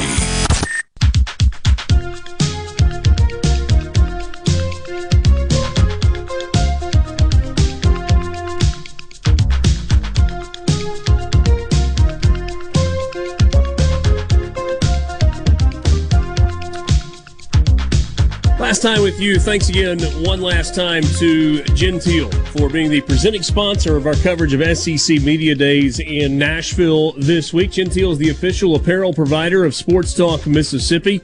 You can find Genteel products at men's specialty stores across the state of Mississippi, like Steve's on the Square in Philadelphia, the Country Gentleman in Greenville, Kincaid's Fine Clothing in Ridgeland, Reed's in Starkville, and Randy Price and Company in Hattiesburg. For a full list of retailers, go to the Genteel website. You can find them all over the Southeast, hundreds of stores carrying Genteel products. You can also go online to genteelapparel.com and find 25% off on select styles for their end-of-the-season sale as they clean out the summer stuff and get ready for the fall, which is already coming in for the next season. That's genteelapparel.com. Genteel, the official apparel provider of Sports Talk Mississippi.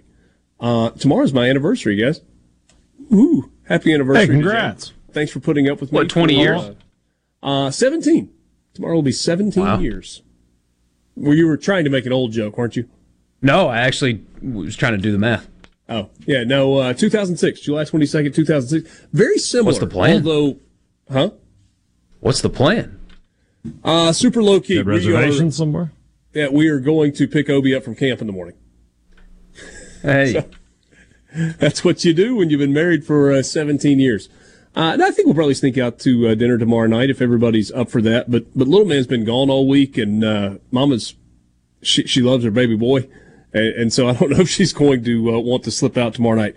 Hopefully, we're going to sneak off for a quick weekend trip somewhere before the football season starts. So that's what we're working on. But happy anniversary to Jane, and appreciate her putting up with me all of this time.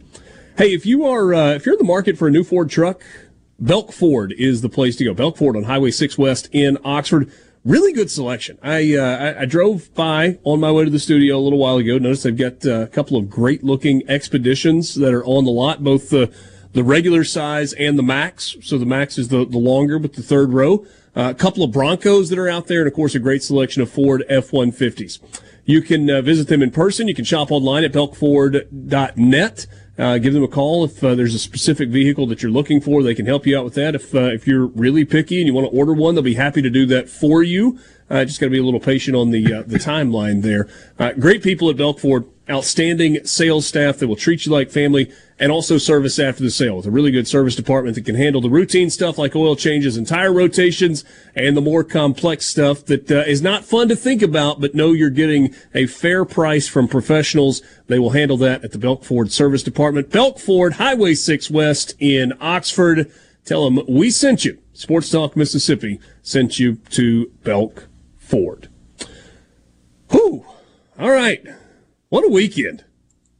And then, so training camp in the NFL is starting. If it hasn't started for your team, it'll start next week. Do we know yet when the college teams start? 2 weeks. So it is 2 weeks. 2 weeks from when? I think I said, I'm pretty sure state reports on the 3rd. Okay. I don't know specific date. I just heard a bunch of players at media days talking about 2 weeks until the start of camp. So right there around that first week of August, I mean, that makes sense because everybody's playing. I guess Vanderbilt maybe is starting a week sooner. Vanderbilt could be a week away since they play that week 0 game.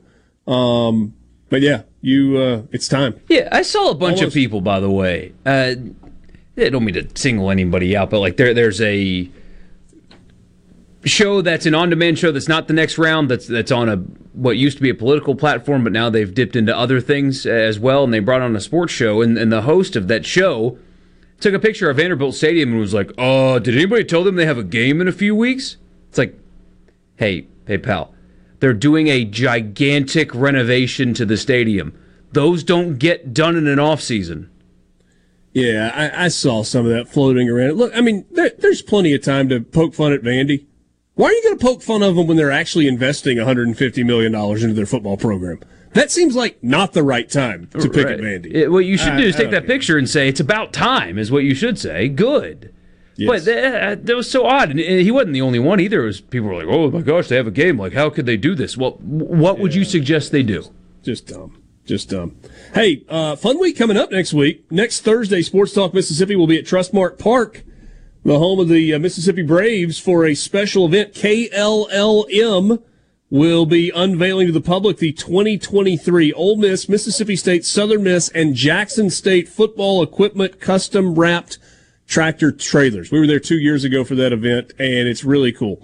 So you can do a double dip. You can check out the tractor trailers. You can get in the cab of one of those brand new trucks. They'll let you do that. Probably not going to let you drive it. You can ask, but I don't think that's the plan. And check out the new custom wraps on those trucks, and you can catch some M-Braves baseball as well. Thanks for being with us all week long. Fun week. We'll rest a little bit this weekend, and we will reset and be ready to roll with you on Monday afternoon just after 3 o'clock. For Michael Borky and Brian Haydad, I'm Richard Cross in the Pearl River Resort studio. Good night.